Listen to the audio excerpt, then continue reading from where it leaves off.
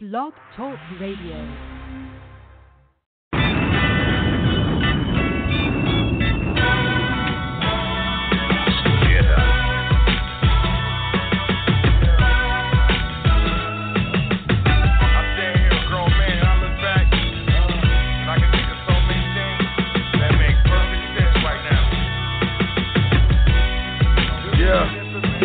Always thought that things would work out in the end, but friends are not friends and enemies are so close to me.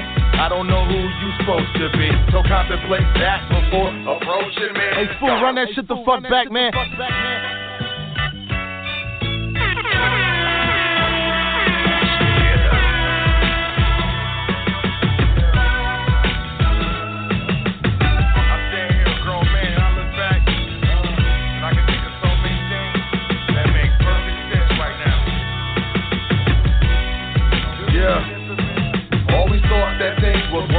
In the end, but friends are not friends and enemies are so close to me.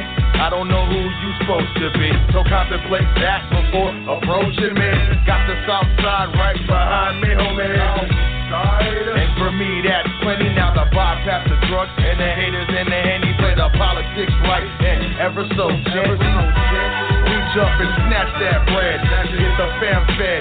Get it like a man, like my uncles and pops would if they had the chance. Or maybe they did and just couldn't advance. Damn, all I can be, I am more than a man. Y'all don't understand. Gotta get the cheese like a multiple choice question, and all I see is B.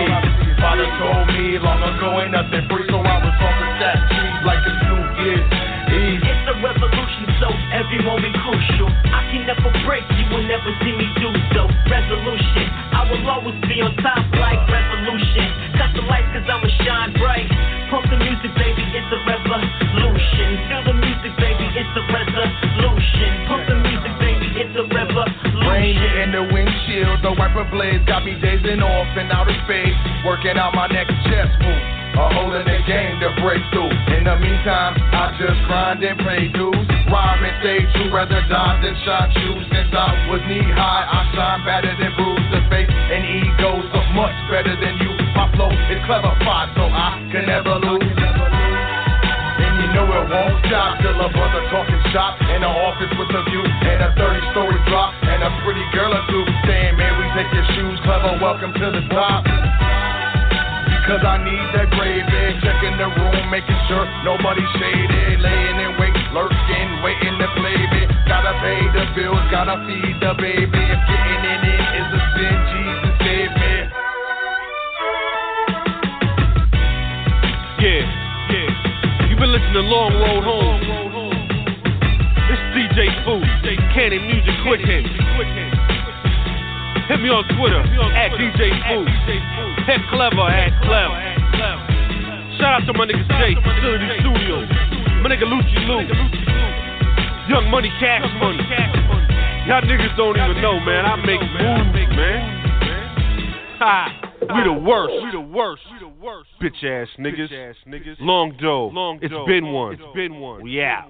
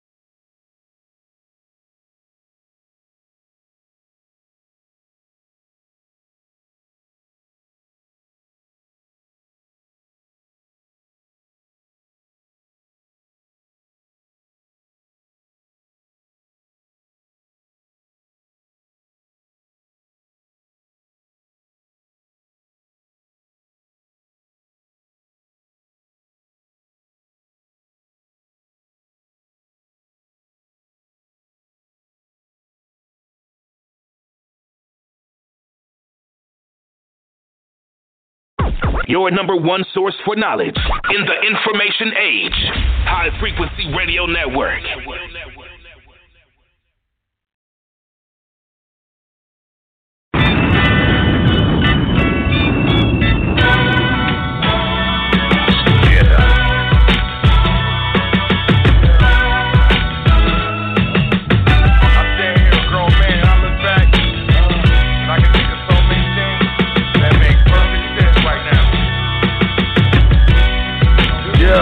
DJ Always thought that things would work out in the end, but friends are not friends and enemies are so close to me. I don't know who you supposed to be, so contemplate that before approaching me. Hey fool, run that shit the fuck back, man.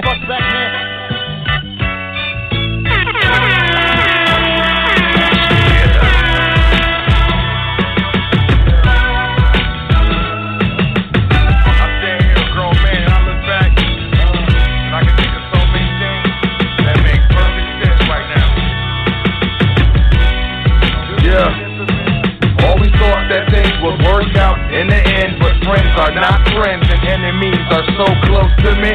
I don't know who you supposed to be, so contemplate that before approaching me. Got the south side right behind me, homie. And for me that's plenty. Now the bypass the drugs and the haters and the henny, play the politics right and ever so gently. Reach up and snatch that bread, get the fam fed, get it like a man, like my uncles and pops would if they had the chance, or maybe they did and just couldn't advance. Damn, all I can be, I am more than a man. Y'all don't understand, gotta get the cheese like a multiple choice question, and all I see is me. Father told me long ago ain't nothing free, so I was off with that cheese like the Snoop is. It's a revolution, so every moment crucial. I can never break, you will never see me do so. Resolution, I will always be on top like revolution. Cut the lights cause I'ma shine bright. Pump the music, baby, it's a revolution. Feel the music, baby, it's a resolution. Pump the music, baby, it's a revolution. Rain hitting the windshield, the wiper blades got me dazing off in outer space. Working out my next chess move, a hole in the game to break through. In the meantime, I just grind and pay dues. Rhyme and stay true, rather die than shot you. Since I was knee high, I shine better than bruise the face. And egos are much better than you. My flow is clever fine, so I can never lose. And you know it won't stop till a brother talking shop in the office with a view and a 30-story drop and a pretty girl or two saying, man, we take your shoes, clever, welcome to the top.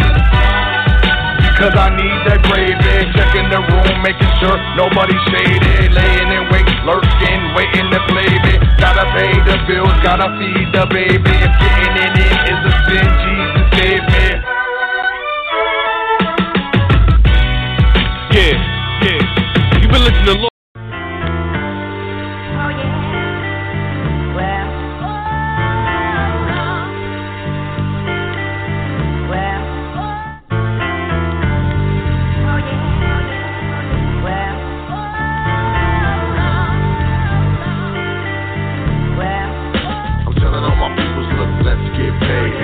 No boss, man, can I get a raise? Not far from a star, 2 steps from a slave. Thinking to myself, man, it's time to get paid.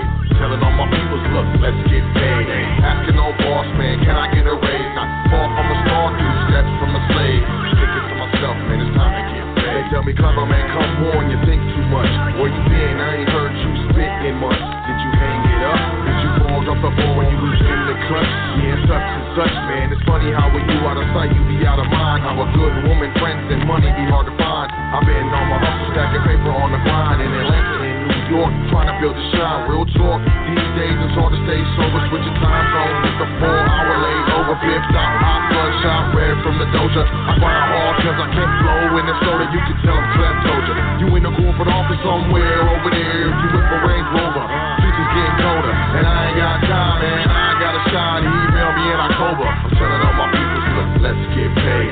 Asking no boss, man, can I get a raise? Not far from a star, 2 steps from a slave. Thinking to myself, man, it's time to get paid. Telling all my peoples, look, let's get paid. Asking no boss, man, can I get a raise? Not far from a star, 2 steps from a slave. Thinking to myself, man, it's time to get paid. Cause I'm about tired of this broke life, tired of this reggae. Blunts don't smoke right, hot is my heyday. That don't sound right, shit don't act right, guap won't stack right. At least it don't stack like it used to. Let your brother kill himself, tell me what would you do? So now I'm trying to see my money boo-coo. No time for felines acting all new school. I know what happens more than usual. Catch you when I scoop through to a stage near you. If not, grab 2 and come through. Or if we gonna let money get crucial. But I won't excuse my behavior, a lack thereof when it comes to the paper. Time to get buzzed and stacks on major. Let's do it, get done over around here, player. I'm telling all my people, look, let's get paid. Asking no on boss, man. Can I get a raise? Not far from a star, 2 steps from a slave. Thinking to myself, man, it's time to get paid. Telling all my peoples, look, let's get paid. Asking on boss, man, can I get a raise? Not far from a star, 2 steps from a slave. Thinking to myself, man, it's time to get paid.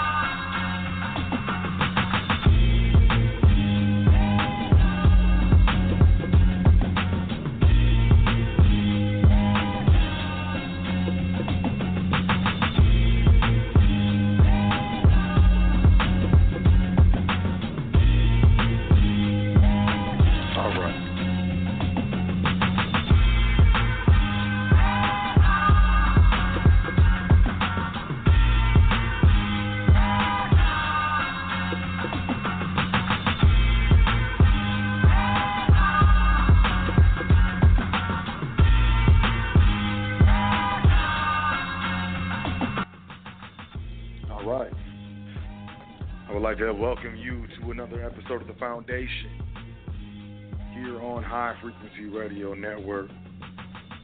I am your host, So L, Seeker of Truth L, Speaker of Truth L, and I would like to welcome you once again, and for the first time, if it is your first time. Got a great show. I feel like it's going to be glorious. So, you know how I do. I want to welcome you to The Foundation, where we understand incorrect information incorrectly applied can get you hurt. Correct information incorrectly applied can get you hurt. So we're looking to correctly apply correct information here on The Foundation.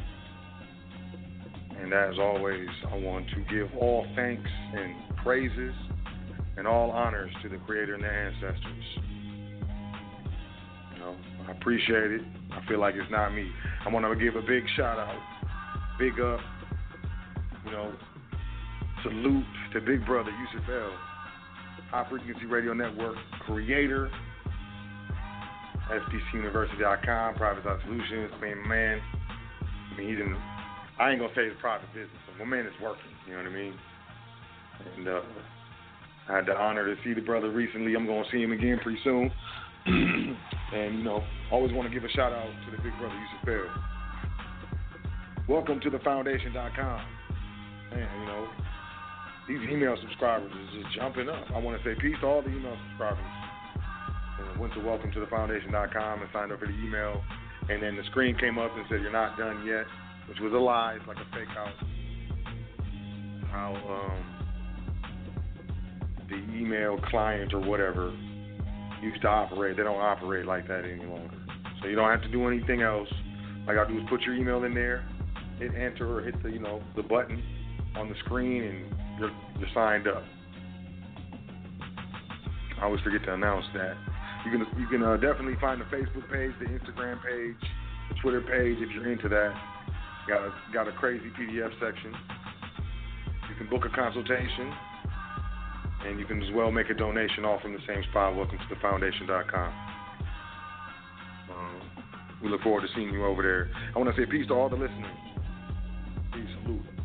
I want to say peace to all the live listeners, all the live callers. I see the switchboard. I want to say peace to y'all. I want to say peace to all the, the internet listeners, those on the internet. Got a browser open, you checking out the show, peace. I want to say peace to all the podcast listeners and the archive listeners. I say MP3 listeners again. Those listeners who can't listen to the show live, but still check the show out. You get the same peace. I want to say peace to all the trustees, those in trustee training, the foundation, or,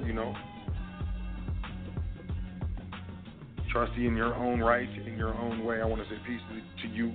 I as well want to say peace to all those invested in their private education, whether that's monetary, using gold, silver, whether you're using fiat notes, whether you're using time and energy, which I think is the most expensive, the most valuable investment.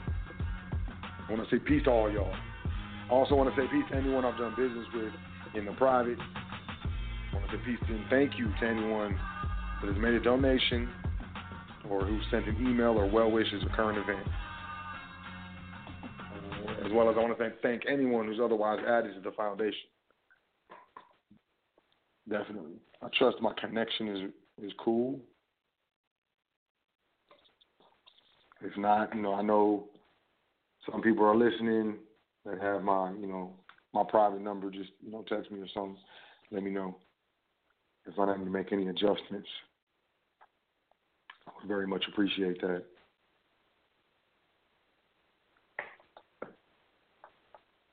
All right, so let's jump into these current events real quick, and let's get moving with this show.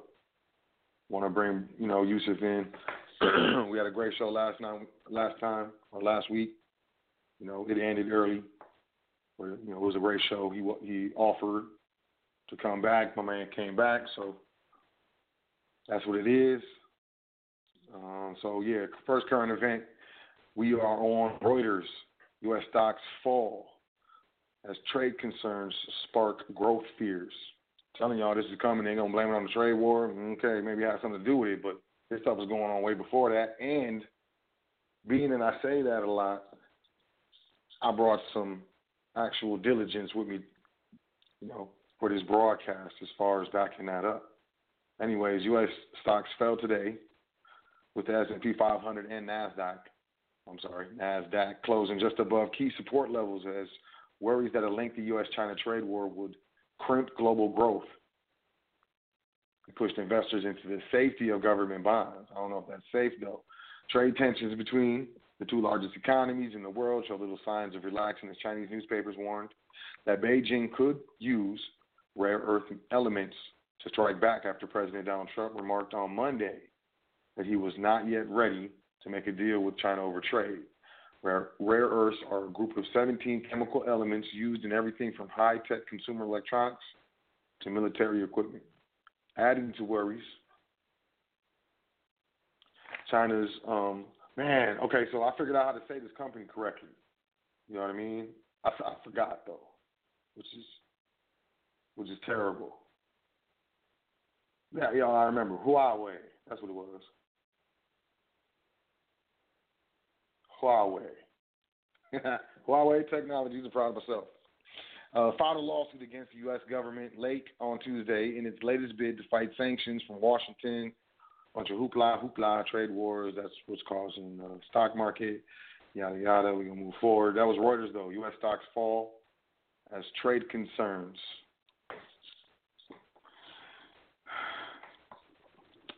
That's what we're talking about. I'm going to move on to Forbes. I don't really use Forbes too much, but I found this interesting that they were just, they just talking about this stuff in the public. And it's speaking to a certain, in my opinion, pocket or percentage of the population, basically telling them, hey, this is working, and telling everybody else that it's not working, as far as I'm concerned, two sides to every coin. America's humongous wealth gap is widening further. Forbes.com. Federal Reserve officials love singing the economy's praises these days, throwing out terms like full employment and remarkably positive, with abandon. However, new research from the Fed itself shows the health of the economy is truly in the eye of the beholder, so to speak. In other words, distribution is everything. A steady economic expansion and historically low jobless rate can mask deep inequalities in income and wealth that leave American families in vastly different financial situations. The Fed report shows, among other things, that the poorest 50% of Americans are literally getting crushed by the weight and rate of rising inequalities. Quote, the top 10% of wealth distribution hold a large and growing share of U.S. aggregate wealth, while the bottom half hold a barely visible share. This is what Fed economists wrote in a paper outlining a new data set on inequality, which is more timely than existing statistics. Man, I got a tongue twister this evening. The charts show that while the total net worth of U.S. households has more than quadrupled in nominal terms since 1989, check this out, the increase has clearly accrued more to the top of the distribution than the bottom. So overall, the economy is doing great.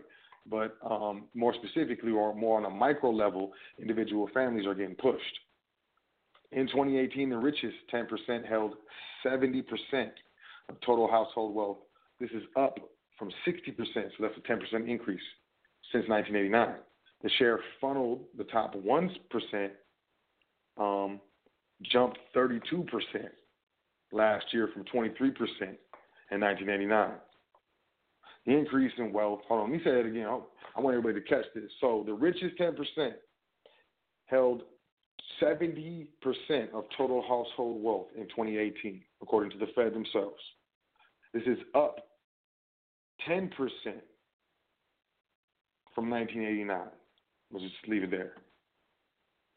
The share funneled to the top 1% is now at 32% in 2018, where it was at 23% in 1989. So you got an increase of 10% in wealth.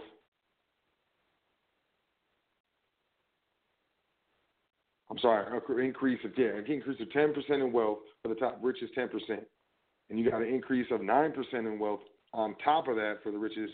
1%. The increase in wealth share of the top 10% came at the expense of households in the 50th to 90th percentiles of the wealth distribution, which basically means us. So if you make about half, about half of what I guess is like the average income and salaries or something like that, to those who make less than that. So those are the people who lost their money. Energy isn't destroyed, neither is money. Money just moves. It's a wealth transfer. So this just illustrates the large wealth transfer that has happened since 1989 to 2018 and the increase of severity in that wealth transfer since 1989.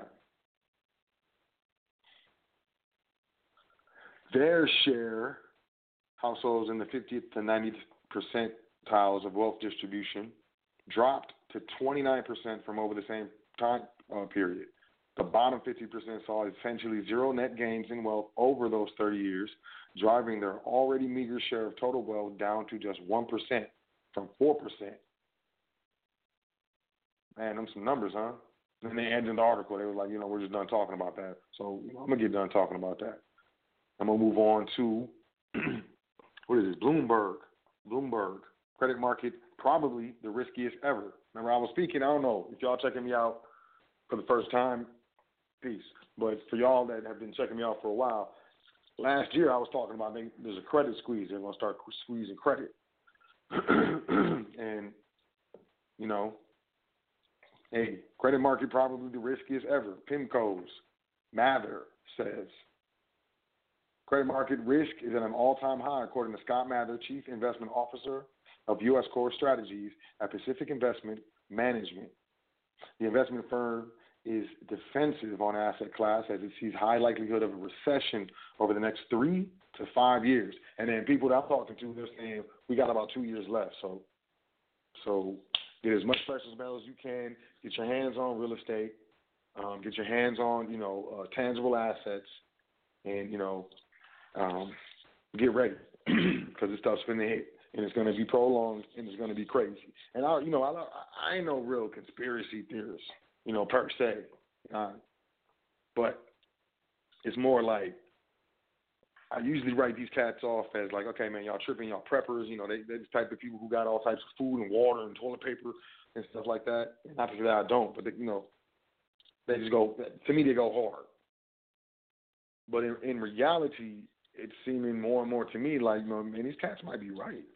Because, I see the public talking about it. It was, being said in the private for years.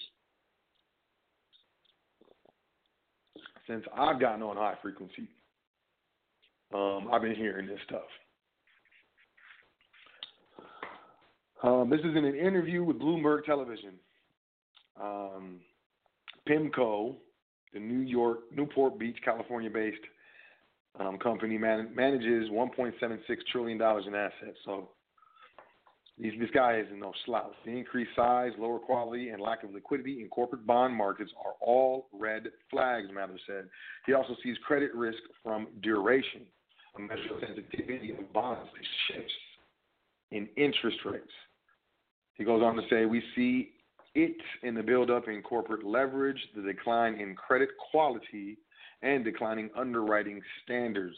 All this late cycle credit behavior we began to see in 2005 and 2006, which was a couple of years before, the last recession. U.S. corporate bond markets have slumped this week, with benchmark high yield CDs, certificates of deposit, index hitting a 4-month low, and junk bond ETFs suffering hefty outflows as equity and oil markets dropped. However, the junk bond index spread is still just 100 basis points wide of the post-crisis low struck in October.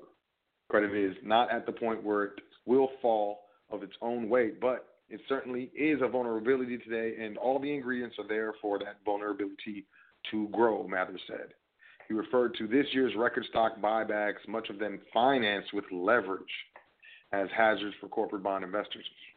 Bottom line, they're buying back. These companies are taking out loans to buy back their stock.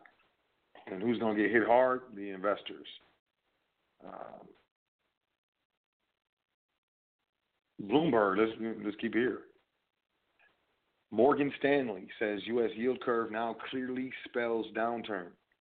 Man, am I preaching the sky's falling? No, I'm saying like we still have time to make certain decisions. Make no mistake, the Treasury yield curve really is flashing recession angst, and the trade war is merely a sideshow. At least they're being honest, in my opinion. This is honest.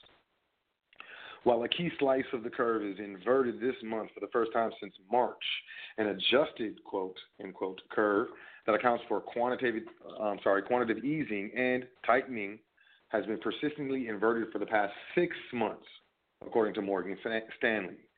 In fact, the bank's metric inverted back in December, well before the most recent escalation of U.S.-China trade tensions, and has maintained its shape ever since, strategists led by Mike Wilson point out. This suggests investors who are looking to trade to a trade resolution as a salve for the world's economic woes may be pinning their hopes in the wrong place. Quote, get ready for more potential growth disappointments, even with the trade deal, the strategist wrote in a May 28th report. They see risk of the S&P 500 index falling to 2,400 points from around 2,800 points, thanks to softening data. Softening data, I don't know, man. You got to do serious research to understand what these cats are talking about.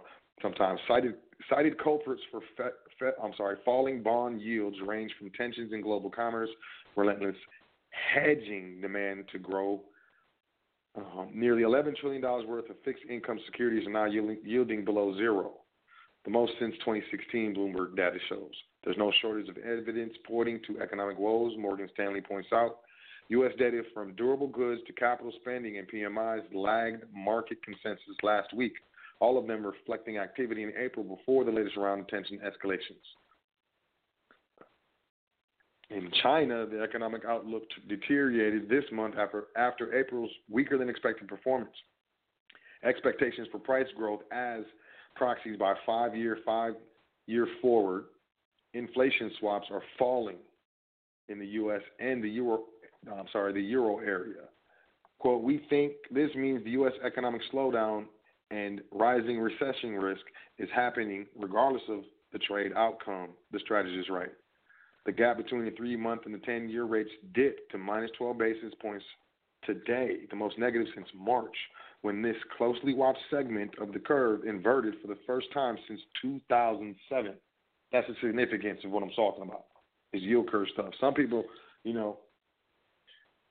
might not know what I'm talking about. Might be like, what are you talking about? Yield curves and stuff, stocks. I don't get it. I don't understand. But like everything, the more you study, the more you begin to understand. Morgan Stanley warns its adjusted yield curve also suggests stock volatility is set to rise. The curve, quote, generally does a good job of telling us what to expect for the volatility index. Recession or not, we believe U.S. equity market volatility is likely to pick up significantly over the next 6 months. Volatility, which is, is definitely a negative connotation.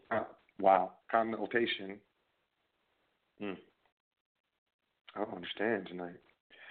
Forbes, has the Fed-engineered recession arrived? If so, what's next? I'm going to repeat that headline that Forbes.com just put out in the public, man. Has the Fed-engineered recession arrived? If so, what's next? I mean, they telling people, man, or not, or I'm tripping. I could be tripping. I might be tripping. In late October, since late January, our early economic indicators, which include advanced trade orders, inventory buildup, small business hiring, among others, have all deteriorated and are now flashing bright red warning signs. While the Fed has stopped its rate hike program late last year, it continues to deleverage its balance sheet at a quick pace, thereby drawing liquidity from the market. They're pulling cash out of circulation. Moreover, 15 months into the trade war with China, the U.S. economy is beginning to feel the impact of this policy at a time when overall global economy is slowing sharply. Man, All right, I got this. Lastly, the benefits to overall economy of the 2017 tax cut appear to be minimal, as there has been little, if any, material repatriation of foreign capital to the United States, and U.S. corporations have not increased capital expenditures from previous years in a meaningful manner. So what does it all mean for investors going forward? There are three likely scenarios for investors to contemplate. Number one, the Fed does nothing and the U.S. economy slows to the below 2% GDP growth but averts a recession. This is a, quote, safe and very plausible scenario as the Fed continues to call low inflation transitory and temporary. This would likely mean that stocks remain in a trading range and will be more influenced by outside political and geopolitical factors than anything else.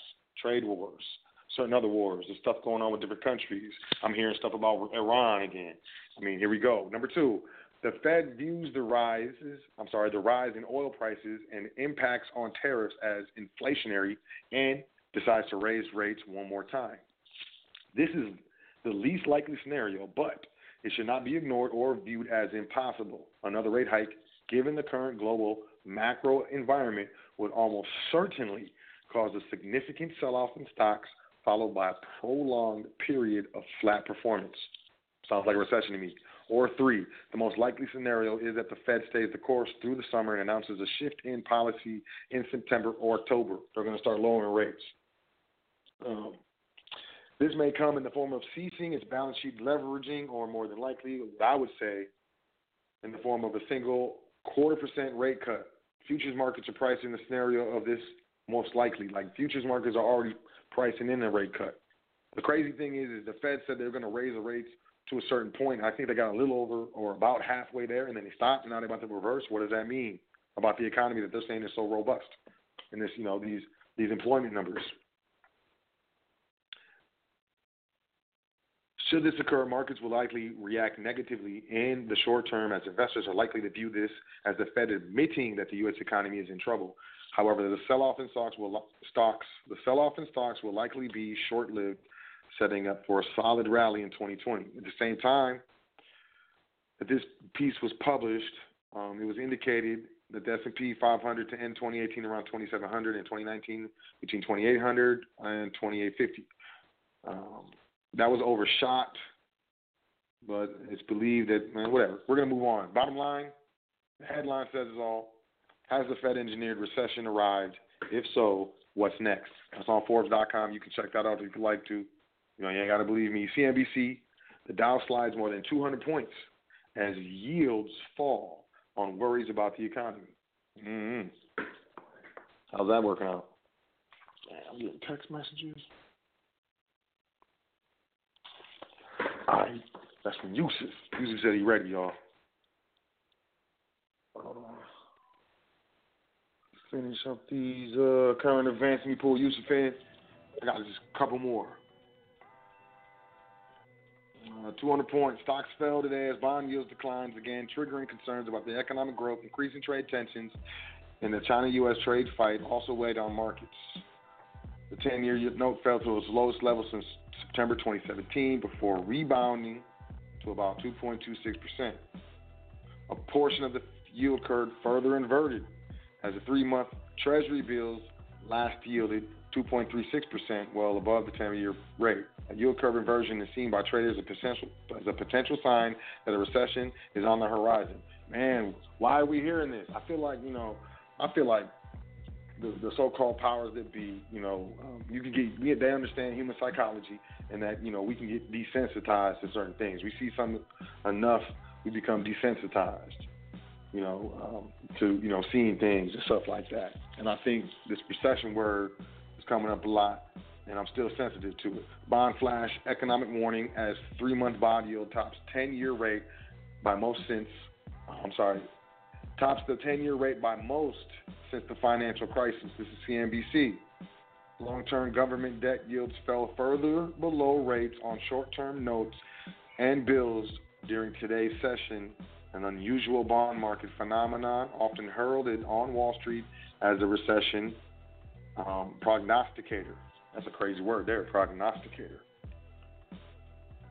I'm going to keep you moving on that. Y'all can check that out. Reuters, money market traders bet on more than insurance.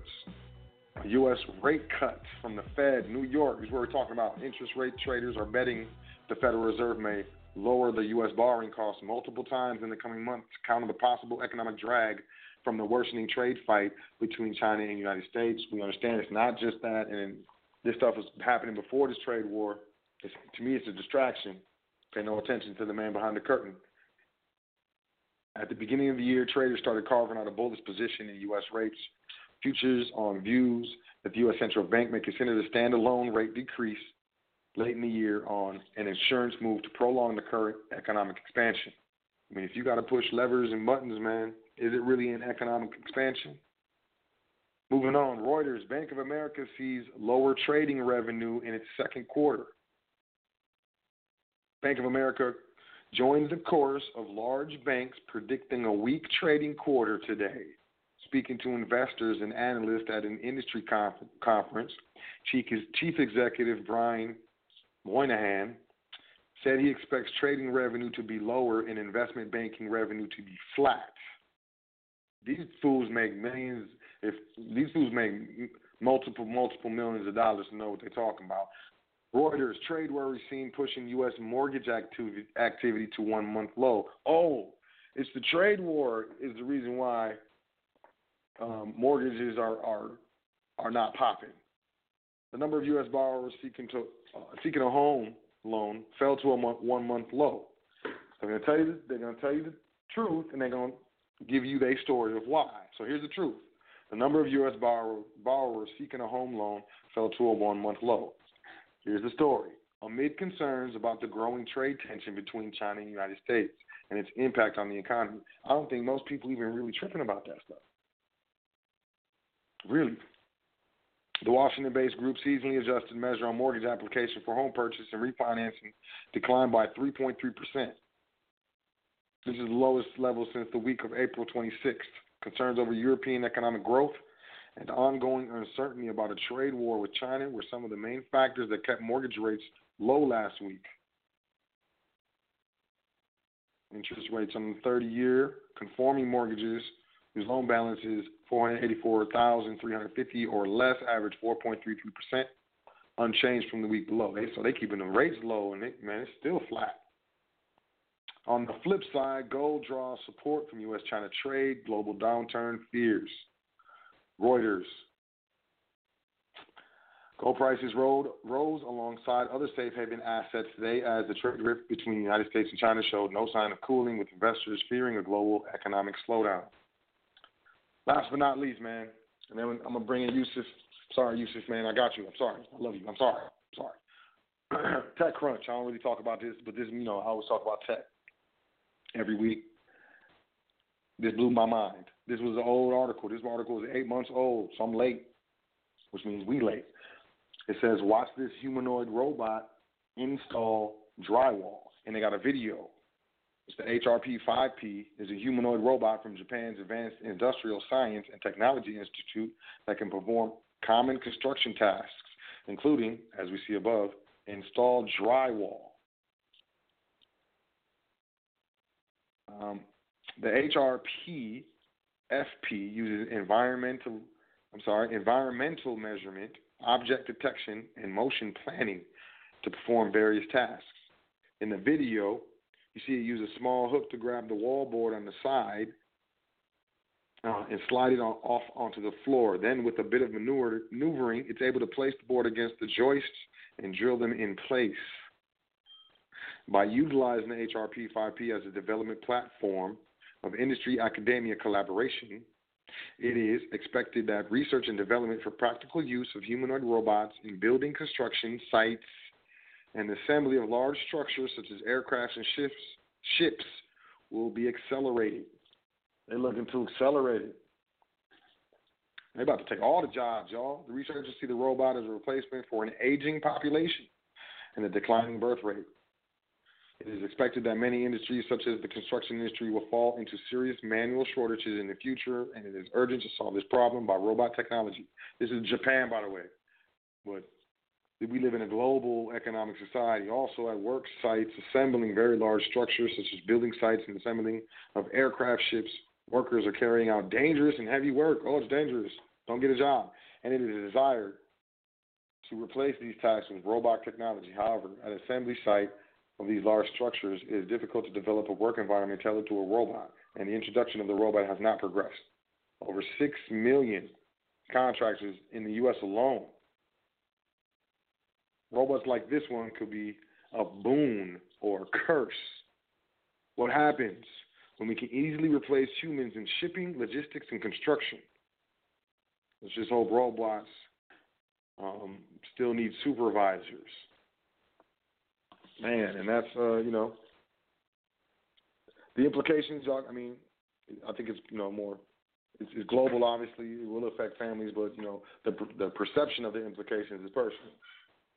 So, I don't know. You want to talk about the current events? Holler at me. You can hit us up, admin at welcometothefoundation.com, and we'll get right to you. So let me find YUSEF, man. I appreciate him coming in. We got YUSEF coming back. Oh, there he is. We'll bring brother YUSEF in. I appreciate it. Peace, fam. How you doing?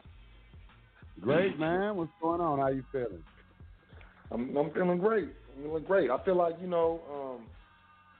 we got cut off last week, Felt like I was just listening to Nightline or, 2020 or something like that.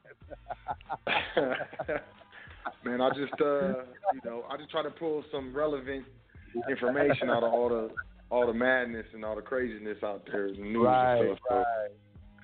Right. It is. I've been moving so much. I haven't even been paying attention to current events too much. I gotta, I was kind of following the political thing, but I just got tired of looking at that. It was just the same thing over and over and over again. But a lot of people may not know about me is, and I have a lot of interest in spiritual matters, supernatural matters, and extraterrestrials, and things like that. People may not know that about me, and a lot of that is being disseminated in your TV shows and movies now. Right. Like right now, I'm watching a TV show called Lucifer that I enjoy very much. I don't mind saying. And it's not what you think. When you become very knowledgeable, and Lucifer, his thing is, he's looking for redemption. He's saying, I ain't made y'all do not one thing. And yesterday's episode that I watched, he made one revelation that I wonder if people out there really know about, and that is that hell is not eternal. That hell is a state of mind that you put yourself in through your guilt. Yeah. And you play that guilt over and over again, and the only time that you will elevate yourself out of it is when you decide to. Now, that has been my thing that I found in all my research, that he's absolutely correct in what he was saying, and I was just shocked at the level of spiritual information that they were disseminating in that TV show. And I wonder how many people actually just, like, somebody saying, I don't watch that show. They're trying to make Lucifer look like he a good guy and things like that. I said, well, yeah, I'm kind of doing that. They do kind of like a spin on it. But I just ignore all of that, and I listen to what he's saying, because they are trying to educate you about some things. Real interesting. The people behind these shows, the level of knowledge and information that they have, and the laymen, it just goes above most of their heads. Goes above most of their heads. It's really interesting to me. And the only reason I am into that like that is because a lot of people are looking for answers to things. And at the end of the day, the ultimate answer, the ultimate remedy is the realization that you and God are one. That God works through you. That you have the power over all things. That might sound like some I don't know, like you preaching or something like that. But I've done a lot of study over the years, and every patriarch that ever came, the underlying message the underlying theme that they all share is that message right there. Even in the law books, I see this. Everything has to do with your mind. Like mens rea. You're not guilty unless the mind is guilty.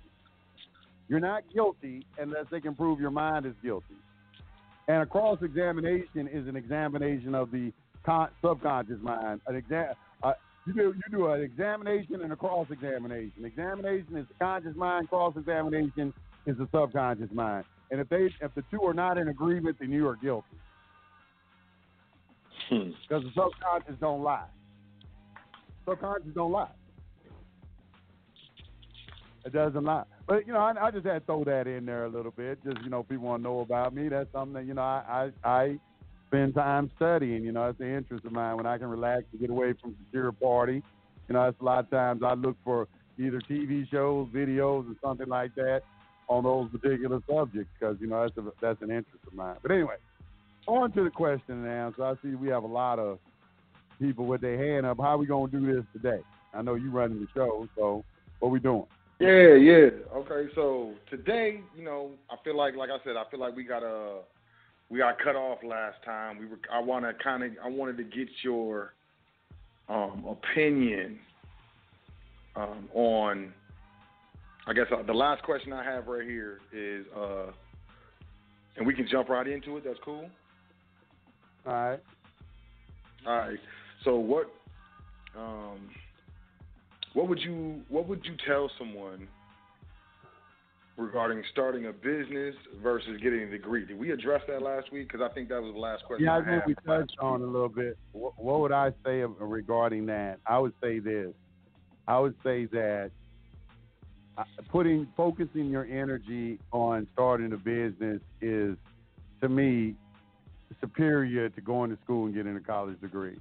And the reason why is, okay, well, just look at it. You just look out there. You start a business. Let's say you have two people start a business. 18, they come out of high school. One goes to college, one starts his business. In 4 years, the person, if they've been mentored correctly and, they've been diligent in what they're doing, they light years ahead of the person that's coming out of college because, number one, first of all, their mentality is different. Okay, they've been programmed in an entirely different way. Like when a person, I'll give you an example of what I mean. When a person loses a job, say they get fired, a person that hasn't been trained to think in terms of getting their own business or doesn't know how to hustle for themselves, they thinking, well, what I'm going to do, I got to put out a resume. I have to, I have to go beat the pavement. I have to go beg, essentially, for someone else, to give me a job. Or I don't have enough degrees. I need to go back to school and get me a master's, or go back to school and get me a PhD and spend a couple of years doing that. When you can spend a lot less time and a lot more energy into getting yourself specialized knowledge and something. As long as you master something, okay, you have some sort of value. And, you can go out there and just learn how to do anything. You can make money doing anything. I really sincerely feel that there is just so many different things I have to offer that if I just decided to stop doing this today and which I do other things, I do, I could just, I could be successful in that. I'm helping people right now start businesses and do things like that, just showing them the fundamentals, how to go and incorporate, how to go get you a business bank account, how to get you a DUNS number, how to get you, just how to just start to build a website, how to put your merchant account on the website, what needs to be on there, how to market. I taught myself how to, video edit so I could put some stuff on YouTube and use social media. I started, high frequency radio I built it up strictly through Facebook. I met a guy, how that happened was when I started high frequency radio, I met a guy he was with the, when was this? I think it was the Super Bowl.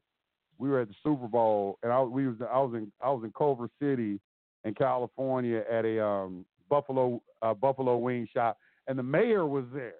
And I was sitting next to him, right next to his table, and the mayor's friend, we were sitting next to each other, and while we were talking, he said, yeah, I got me a blog talk show, too. I said, you do? I said, I mean, at least I got 750,000 listeners. I said, damn, man, how you get 750,000 listeners? He said, I just posted in the Facebook groups.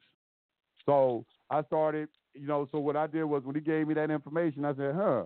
So I started waking up at 6 o'clock in the morning every morning, and my show was at 8 o'clock. At 6 to 8, I posted in all the Facebook groups I could. I joined as many of them that was relevant to my topic and posted in there and just kept posting. Just every day I just did it. I do at least 50, a minimum of 50. And I just did that repetitively every day. And it just grew. And, there's something to say when you do your own business about consistency.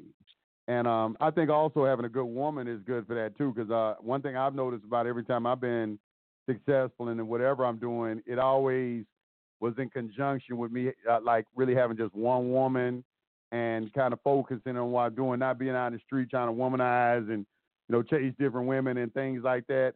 Every time I experienced some measure of success, it was always and in Think and Grow Rich with Napoleon Hill, he talks about that. He talks about all the wealthy men behind every successful man is a woman.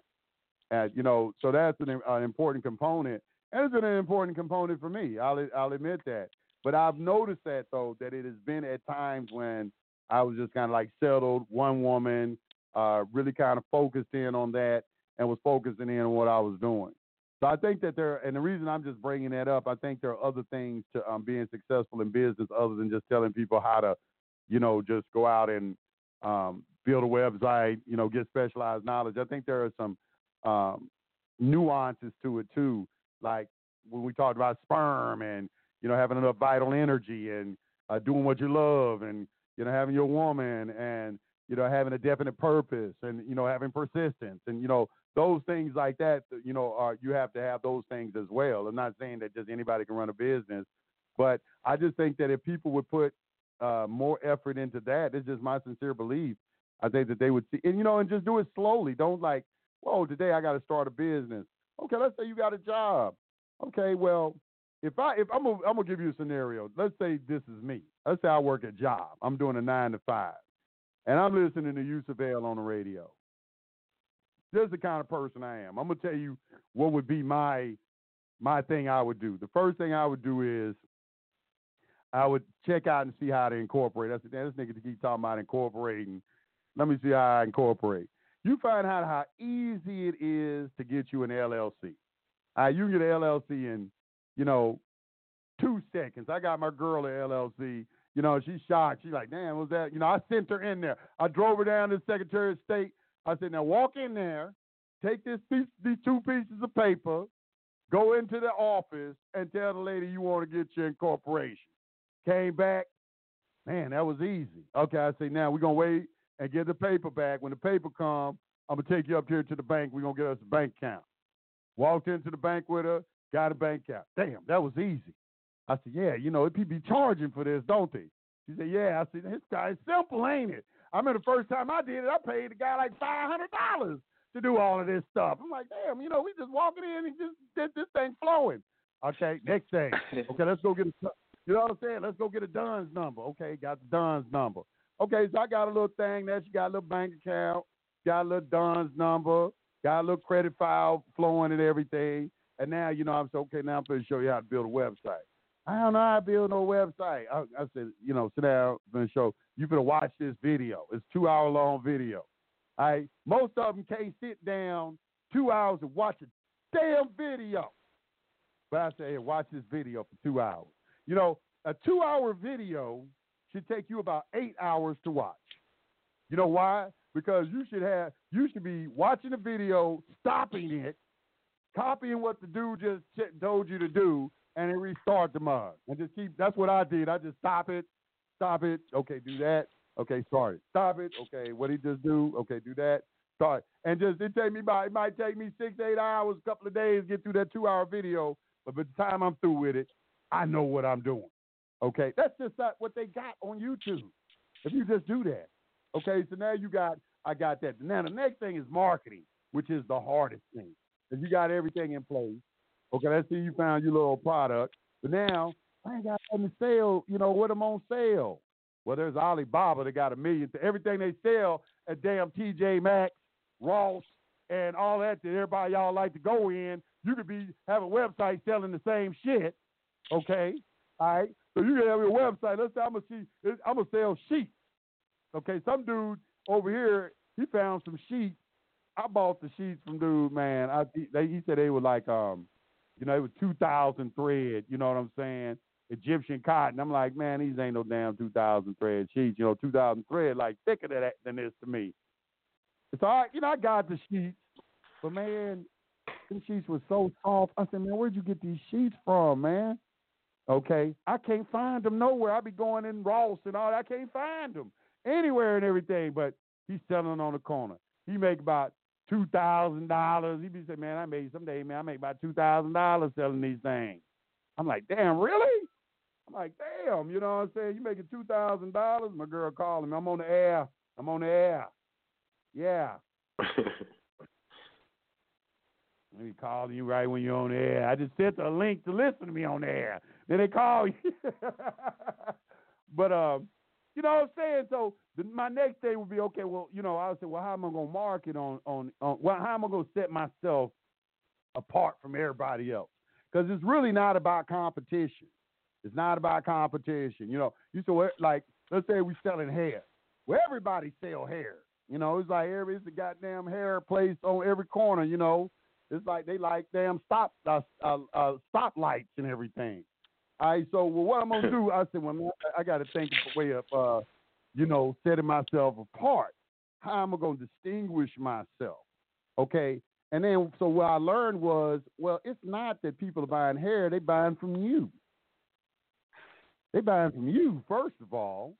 Okay, so your personality and everything is, you got to learn how to like. I'm so thankful when I was younger, I used to telemarket and do customer service. All that stuff stuck with me. It stuck with me in doing business because business is about sales, obviously, customer service, sales, and things like that. And you learn some very good things, especially telemarketing. That's the hardest thing in the world to do. You got to withstand 1,000 people hanging over your face cussing you out. I give my number. Don't call here no damn mo. You got to deal with that. Those things, though, is what. So what I would do is I would use YouTube. I would use YouTube and figure out some kind of way, like to be creative. Like I'm watching these cats, man. They got these little skits that they're doing on YouTube, and I love these cats. Funny. His name is Big Jah, J-A-H. Y'all can check him out. I'm promoting him. And he have a lot of beautiful ladies in all his videos, and they wearing the clothes. They starting to market themselves in their videos. I'm hearing about people on, like Instagram, just doing review of TV shows, and people paying them for wearing stuff because they got followers and things like that. It's just so many different things that you can do. But what I see, what it's about is about the effort you put in. So if I'm working a job, I would keep working my job. But I'll be doing this every time I come home from work. I'll be building what I'm doing. And then here's the formula. Okay, let's say you take what you make. Let's say you make $70,000 a year. Well, I'm gonna take $70,000. Let me calculate it for you. I'm gonna say, okay, I make $70,000 a year. Okay, so this is how I get my mind right on what I'm gonna do. I'm gonna calculate 70,000. I'm gonna divide that by 12, which is 12 months in a year.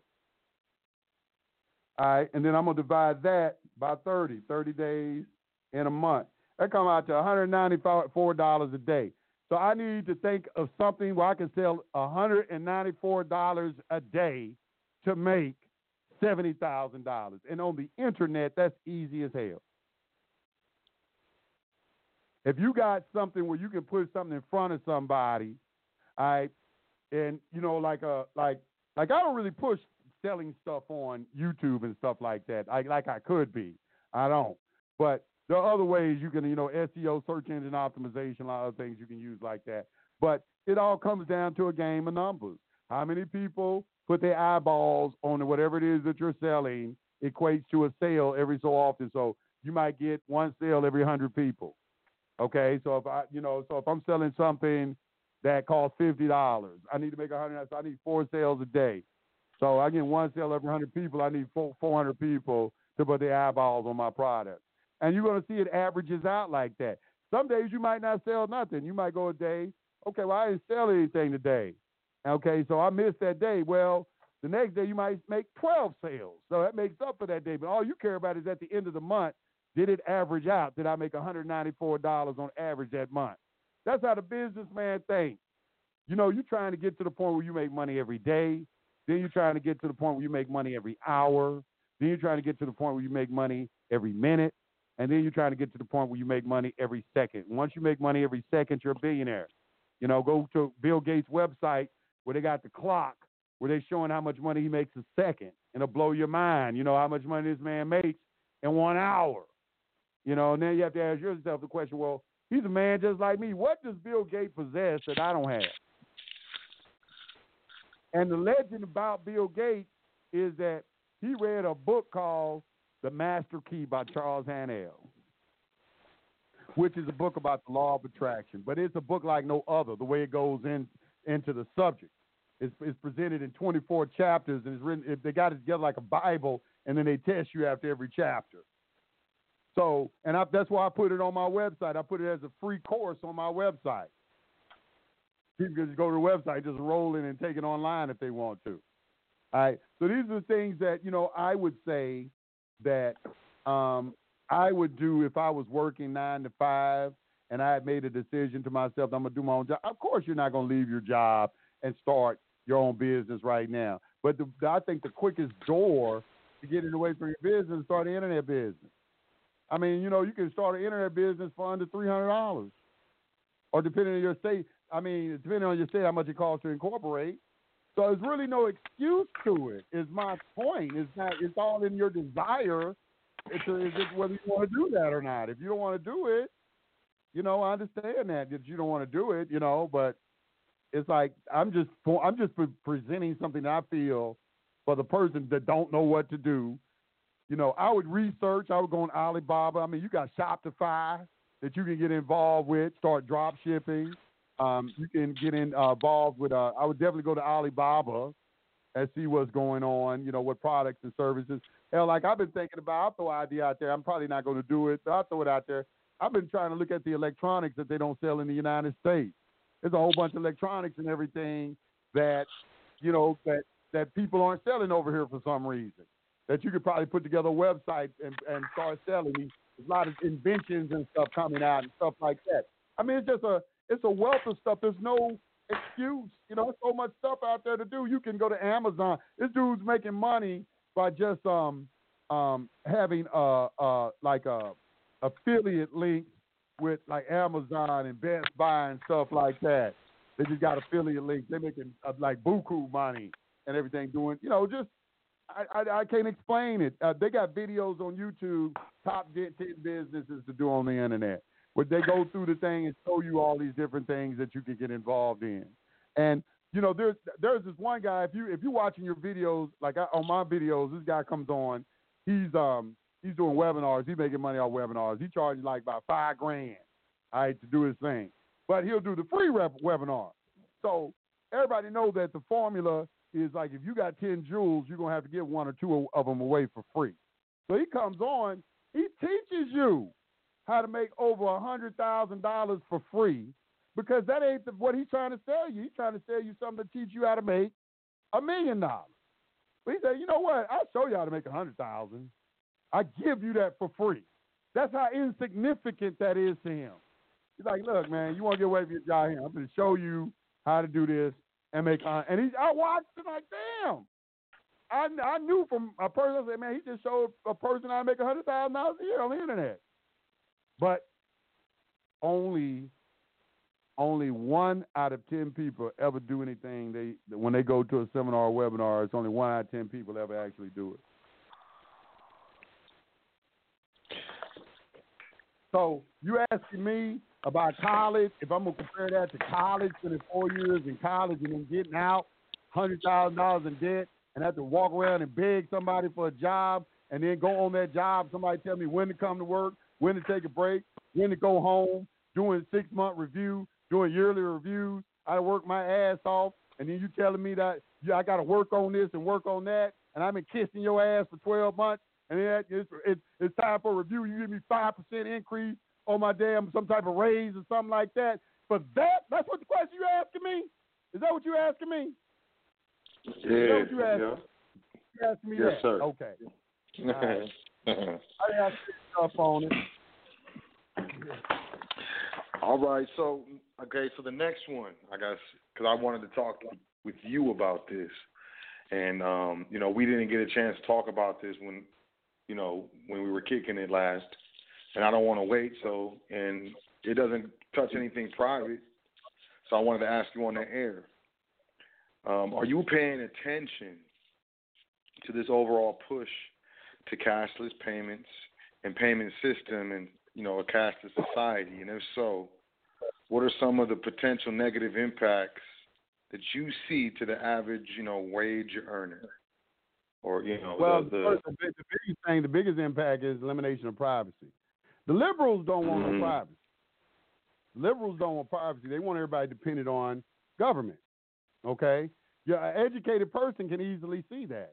It's like, okay, where they stand, So, and they're becoming very powerful. If you want proof that the liberals are becoming very powerful, just watch television. Almost all the action movies now are led. The role is fulfilled by a woman now. They trying to castrate men, and they trying to condition men to be beta males. That's what they doing. You know what I'm saying? And so they want the elimination of privacy. They want all the men punked out. I could go in on this subject. You won't talk about this, but I do, but like, because I'm looking at it like because cashless society, we already in a cashless society. Only 5% of the money in circulation is actually like paper money. 95% of the money flowing around right now is electronic already. Hell, I'm already. I mean, for like, I'm more talking like cashless payment system, like Apple Pay, Google Pay. What do they got? They got Venmo. They got the Cash App. Like all this different cashless payment system, like this push that I'm seeing. Elimination of privacy. Elimination. They said I agree. Going cashless is going to eliminate crime. All right. Well, it's going to seriously reduce it. It's going to put a reduction in crime, and it's going to put more control. I mean, Aaron Russo told you what it is. Said ultimate goal, put a chip on you. And if you don't do what they say, they turn off your chip and cut you out the system. Mm-hmm. That's the ultimate goal. They already putting microchips in people. They already pushing that too, making it look good. Now that is the mark of the beast because computer equals 666. Did you know that? What is that? Gamatron or Grammatron or something like that? Well, it's called abjad in Arabic. But what it is that if you take the alphabet A through Z and ascribe the number 6 in increments of 6. A is 6, B is 12, C is 18, and go all the way to Z, and Z is 156. And if you take the word computer and then apply each of those numbers to those letters and add it up, it says, let he who is wisdom calculate the number of the beast. You're going to get 666. You're going to get the same thing with New York. You're going to get, because New York used to be called Little Babylon, and it's the financial center of the world. And there's more depravity and everything going on in what they call the Big Apple. It's the Yorks. When you go and study New York, the Yorks and the War of the Roses, that's why they call it New York, New Jersey, New Hampshire. All those are names of, places over in England. Okay. So you're going to study that, the history of those places. All right. And also Lucifer and hell equals 666. Computer, New York, and also a big one is Visa. Visa is 666. VI is the Roman numeral 6. S is 6 in Greek, and A is 6 in what I just told you, the abjad. The letter A is 6, first letter. So you get 666. But you looking for it in your language, but they ain't put it in your face in your language. Go and study and see what I'm saying. VI is a Roman numeral 6. S is sigma in Greek, 6, and then A is 6. And you should not be able to buy or sell without the mark of the beast. It's in your face. Speaking of Visa, Visa ran a campaign in New York offering 50 restaurants $10,000 each if they stopped accepting cash. Y'all can look this up. Trying to take cash out of circulation. That's why everywhere you go, they give you cash back. Nobody don't want no cash. They trying to give you all the cash. Exactly. Take it out. It's the Visa as a company. They stand to increase their revenue for the increase in service fees that they're getting for the use of their financial instruments such as credit cards and stuff. I understand that. It was an investment. What is that? $500,000. So I mean, in their fees, I would like to know their fees so I can calculate how long it took Visa to make back that $500,000. And was the increase in revenue by Visa receiving fees from all those 50 restaurants from the new transactions, how much they've made so far. Like I understand it. I see that, I feel like the public has been sufficiently moved away from monetary metals is really kind of where I'm getting at a little bit. Whereas where I like to talk about gold and silver. Well, I mean, gold and silver, definitely you should have used some gold and silver. I mean, listen, let me say this because I've been accused of this. I want to address this. It's like you're an agent. I always get a damn, some old punk on YouTube hide behind a damn fake ass profile, start calling me names and shit. And they latest thing is that I'm an agent for the system because I'm telling people how to be in the system and I get out of the system. Let me address that. Okay. Yes, it tells you in Revelation chapter 18. I saw a messenger come out of heaven, out of the sky, and tell everybody, come out of her, my people, so you not be partakers of her plague. One of the ways we're trying to teach people how to come out of her is stop using that social security number. That you need to get an entity and start working through an entity. Now, you may not understand that because you don't have fucking business sense. You're just a dumb motherfucker, okay? All right? You can go out into the woods and sit your dumb ass under a tree and meditate, do whatever it is you do, and grow your food and live like a caveman. Me, I'm a little bit more practical. I understand what I'm dealing with. I've been doing this a long time. People not finna give up their cars. They not giving up their computers. They not giving up their credit cards. They not giving that shit up, man. Okay? I done been a part of the conscious community for a long fucking time, and I've only seen it go downhill. So I have a little bit different practical approach. Okay? Yes, I'm teaching people how to work in the system. But I'm trying to teach them to be in the world, but not of it.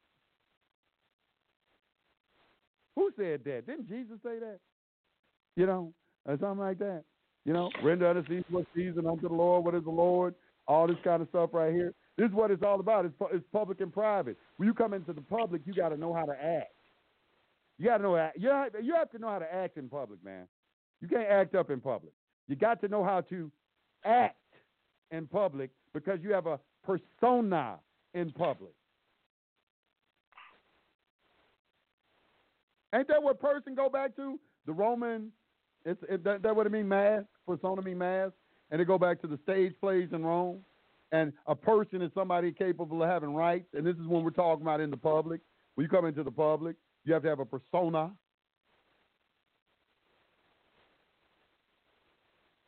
I remember our master told us one time, he said, when you go out into the world, he said, when you put on a suit, he said, a suit is a costume. He said, put on the costume. And when you get home, take it off. But you better remember that it's a costume.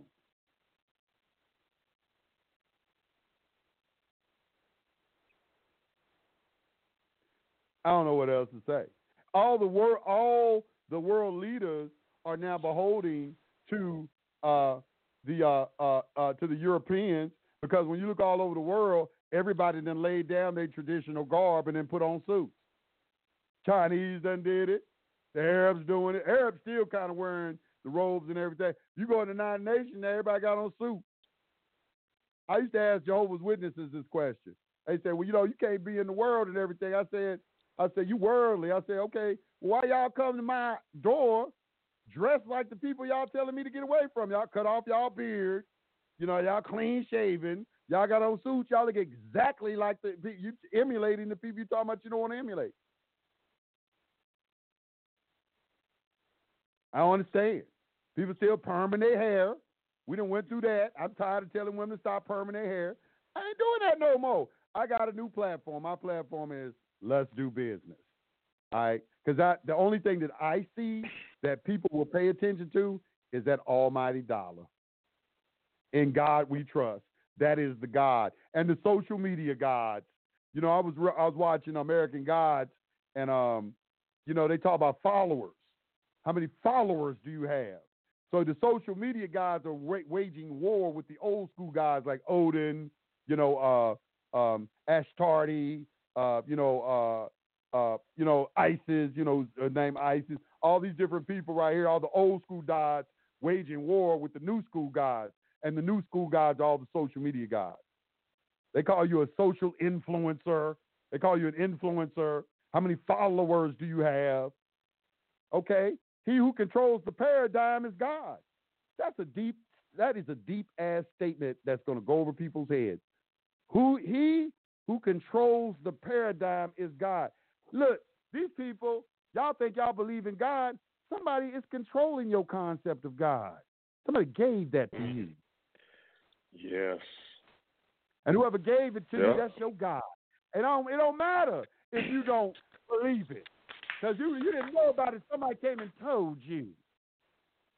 Somebody who don't have no experience with it themselves came and influenced how you believe. So, let me ask you. I say peace to the gods. Is that you don't think you have somebody who's God over you? Oh, you don't think so, huh? Somebody built your paradigm for you. Somebody's controlling your concept.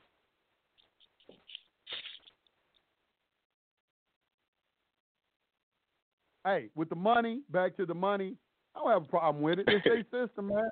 Listen, it's their system. They can do what they want to do with it. It's not, you know, I don't be like getting all up in arms about, like right now, you look at the news, for the last 30 years I've watched the news will make you think the end of the world is about to happen any moment. For the last fucking 30 years. Mm-hmm. It ain't just started today. Why would you be on that hamster wheel fucking with them people? They are fear mongers. Because fear is a control paradigm.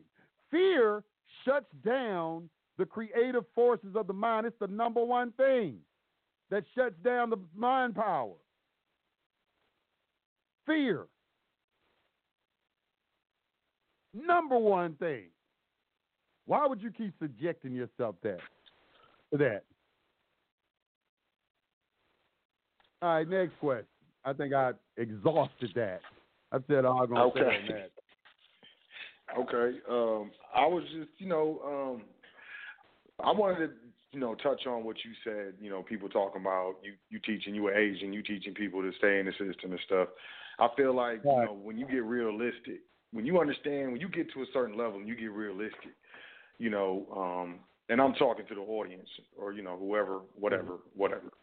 When you get to a certain level and you get realistic, you can understand that people move and learn in degrees and levels.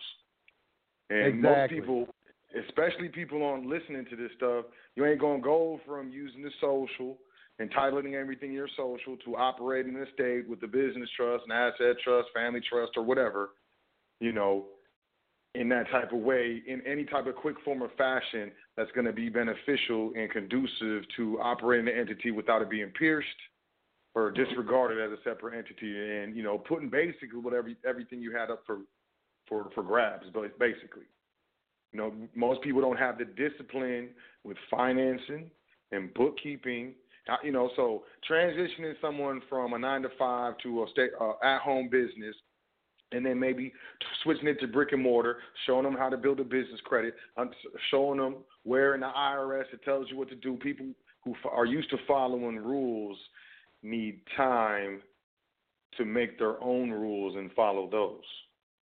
and I'll say like consistency and dedication is key. But the easiest transition in my experience from a wage earner to an entrepreneur or a private, administrator of a private estate is from where you're at and what you know to what's closest to that. A lot of us know someone who had a business or a small business or whatever, and if you can't see yourself doing it, most people won't even try. That's why most people get information and don't even try it. Either A, they can't see themselves doing it, or they have a fear of failure and ridicule or something like that. It's some ego tripping stuff.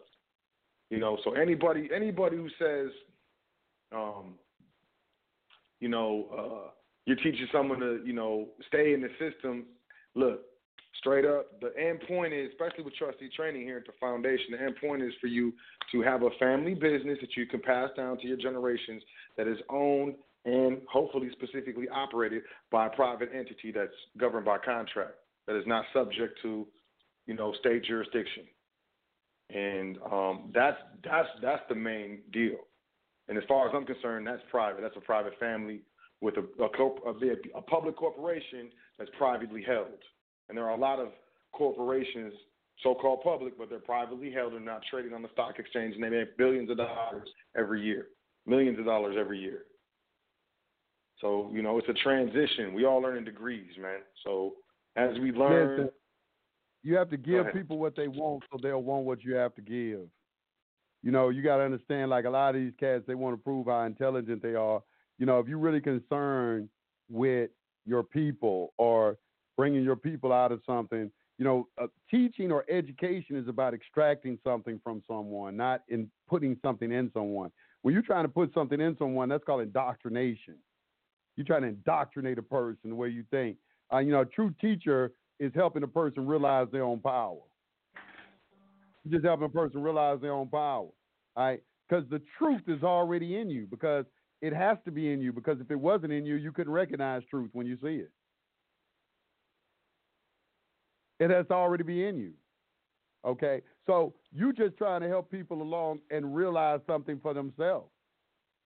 That's it, something that they already possess, something that everybody possesses. Everybody has the same potential.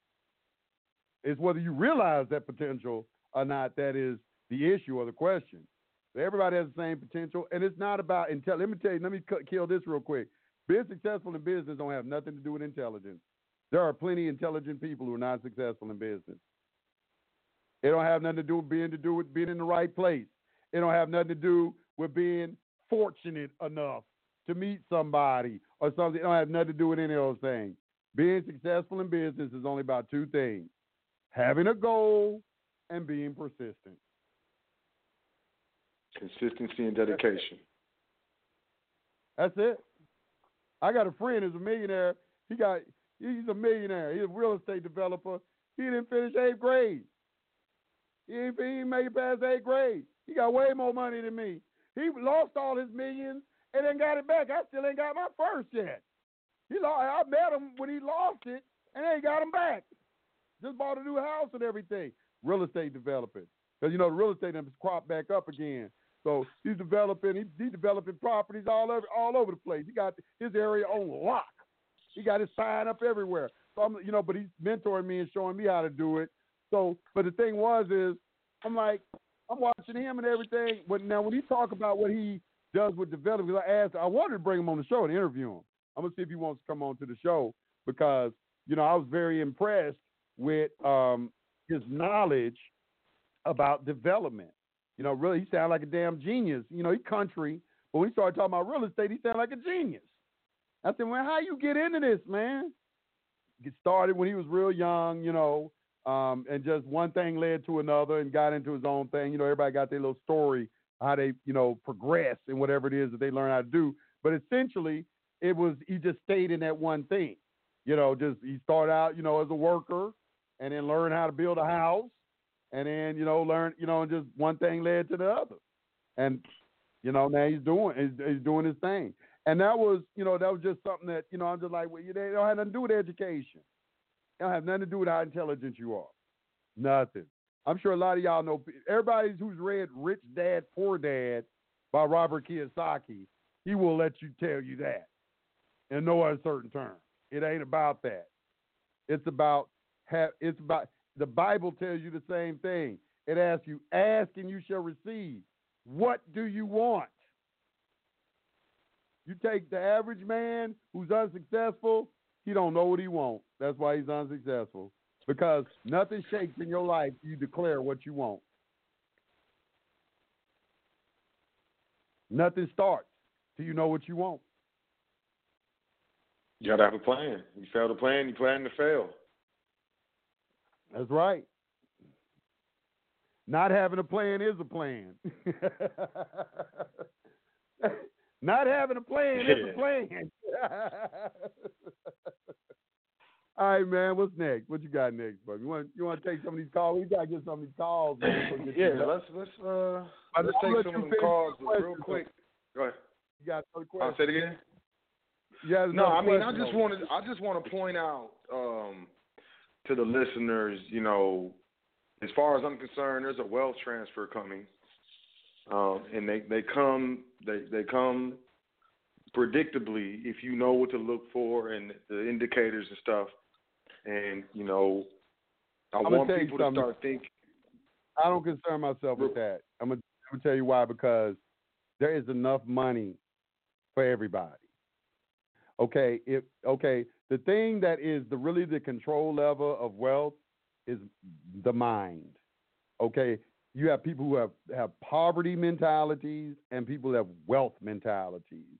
And you can listen to it in there. You don't have to worry about, is this person, if the stock market going to transfer all this money over here, or this going to do anything. None of that has anything to do with you. You got to get to a point where you got to understand that it's not a competition, and you don't have to worry. Those things are just illusions.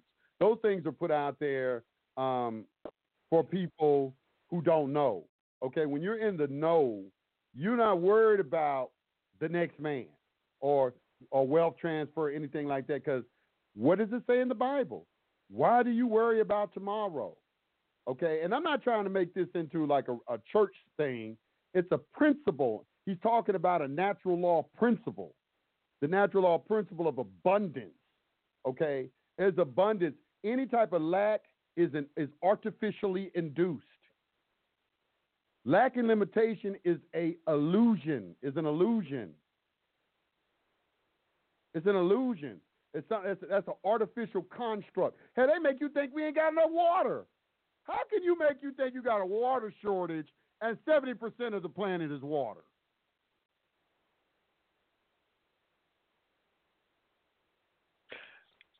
I feel like, you know, especially the public says that they talk about their public system, which, you know, constitutes what they do within their system. I don't feel like that we already know about the CAFR report. You know about the CAFR report, right? Yeah, the CAFR report. Yep. Okay, annual report. Okay, you know how it works, right? It's like they tell you about the budget. They say we ain't got enough money. Okay, but what it is they haven't budgeted for certain things. They got plenty of money. They just don't. They only put a certain amount of money in the budget. All right. So if they got $1 billion and they say we got a $200 million budget, and they say, okay, we need to budget for a new arena. Well, that ain't in our budget. They're telling the truth. We don't have enough money for that. They're telling the truth. They don't have enough money for it because the budget don't say it. It don't mean they don't have no money. They got plenty of money. You know why they got plenty of money? Because there ain't no money. Everything's running off of credit. How can there be a shortage of money when we were operating off dead currency?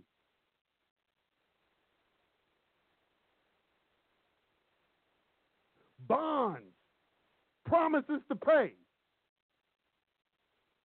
I'll wait. I'll wait. I think that's why it's important for people to understand the differences of certain asset classes. You have asset classes that have actual value, or what is known as intrinsic value. The value is in the commodity or the item itself. And you have, you know, that's true. Asset classes that are, you know, paper, commodity, commercial paper, you know, that have no intrinsic value.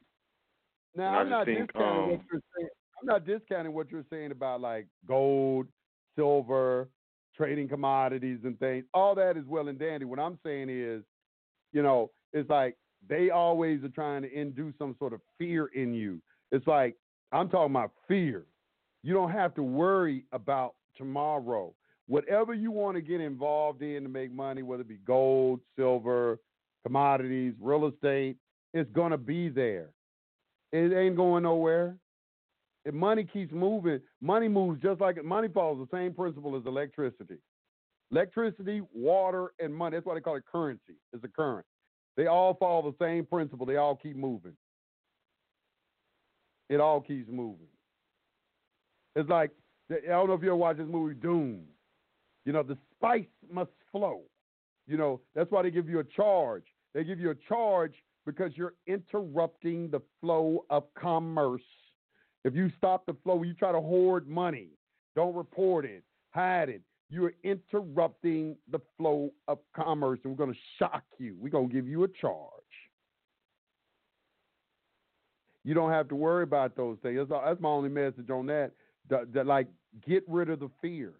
Get the fear out of your mind and just go on and do whatever it is that you're going to do with the knowledge that everything is there. And you know what? A good book for people to read, I'm going to give y'all a book to read to get your mind right. It's called The Science of Getting Rich by Wallace Waddle. The Science of Getting Rich by Wallace Waddle. It will get your mind right on that, because the powers that be like to put out that narrative that, there's an impending doom that we all need to prepare ourselves for. And it's like, no, we don't need to prepare ourselves for any impending doom. What they're doing is they're shaping your paradigm. They're getting everybody to vibrate at a certain level, a level of fear. And that vibratory frequency creates like a cage that everybody's trapped in. But you got to free yourself from that. You got to allow yourself to think outside the box. You got to allow yourself free thought. You got to allow yourself to think for yourself. Don't allow somebody else to control your thinking for you, because you have the power over all things. You got to know that. You have to know that. You have to believe that. And that's why I started off the show with the ultimate remedy is the mind. Y'all hear me? I've been talking about this since day one. Okay, yeah, we could talk about, trading. We could talk about UCC1, security agreements, indenture agreements, trust certificates, and things like that, coming together and investing and all that. But at the end of the day, all those things are going to happen because you can only be that. You have to be that what you wish to become. You can't have none of those things if you're not vibrating on that frequency. You can't. I think you mentioned it. I think you. Go ahead. I think you hit it right on the head when you said fear. And I know a lot of people are stuck in the public with the fiat notes and stuff. I'm just trying to attempt to make a distinction. One of the things when I bring up gold and silver and intrinsic value and stuff is really with regards to savings. And a lot of us are may have 401k plans or IRAs. A lot of that is is denominated in paper assets in the stock market that is denominated in U.S. dollars. And if, the dollar goes down, the stock market goes down. Like in the last recession, people lost like 40 to 50% of their retirement and stuff like that. And I just want to point out that anything denominated in dollars is depreciating because dollars are depreciating. And you can look at the Fed, the Federal Open Market Committee. They push for 2% inflation per year in the currency, which means 2% inflation. The other side of the cord is deflation. And a basket of goods that cost $100 10 years ago now costs $150 for the same goods. So I just want to point out that when we look at intrinsic value, that it's very important to understand that the currency is deflating. And if you're going to save, please don't save in paper-denominated assets, paper currencies. Understand the difference between intrinsic and non-intrinsic, and save in real money. Just save in gold and silver. And if you have an IRA or a Roth IRA, you can see if you can self-direct it, and you can actually purchase gold and silver and hold that in your IRA or your 401k, even if you can't get out. A lot of our people are stuck in the system. So I'm just trying to, help dissipate the fear, and with less fear, you can make more moves. So okay, I want to say this. I'm not trying to give the impression that you shouldn't do something.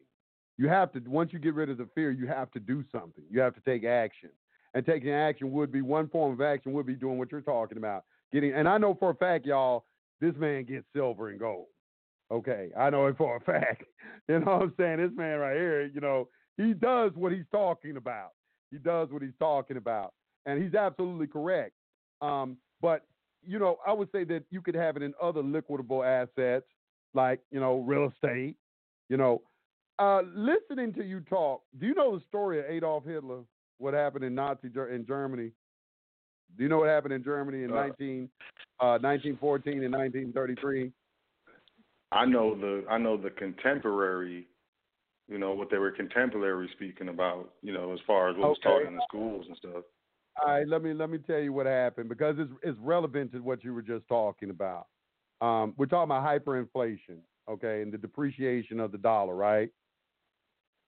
Yeah, right. Well, not necessarily hyperinflation, but how the Federal Open Market Committee, which is the Board of Trustees for the Federal Reserve, how their policy is to inflate the currency 2% per year. It's in the public.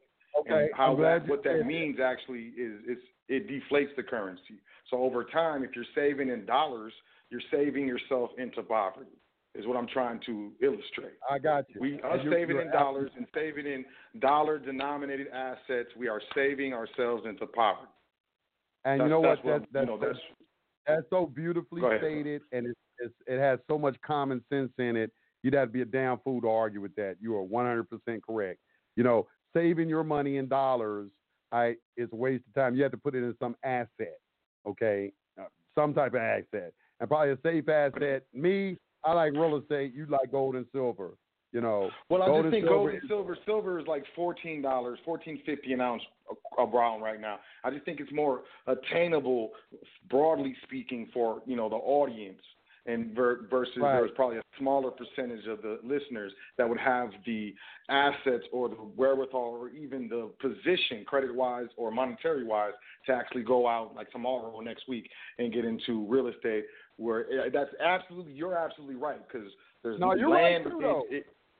You're right. I just think it's easier to get into. It's easier to walk into a pawn shop or a coin dealer or whatever and hand them $20 and get an ounce of silver and walk out and do that consistently and be dedicated to that while you're working your money up to get your real estate together and stuff like that. I think that's very feasible.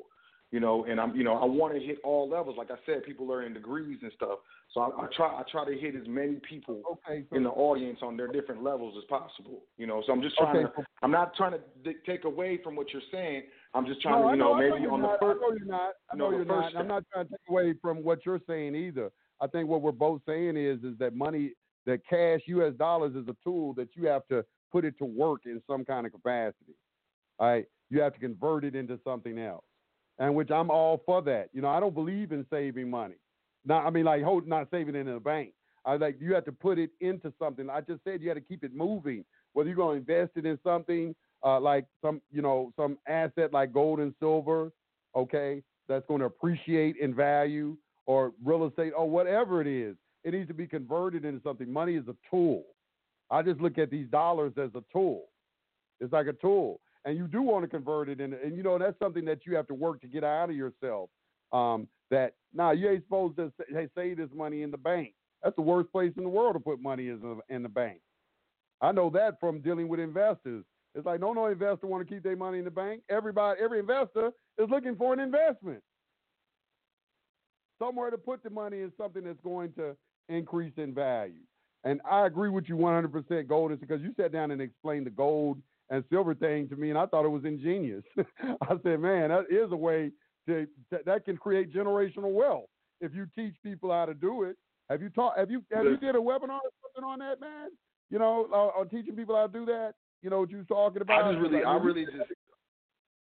really just teach trustees, but I haven't thought about doing webinar.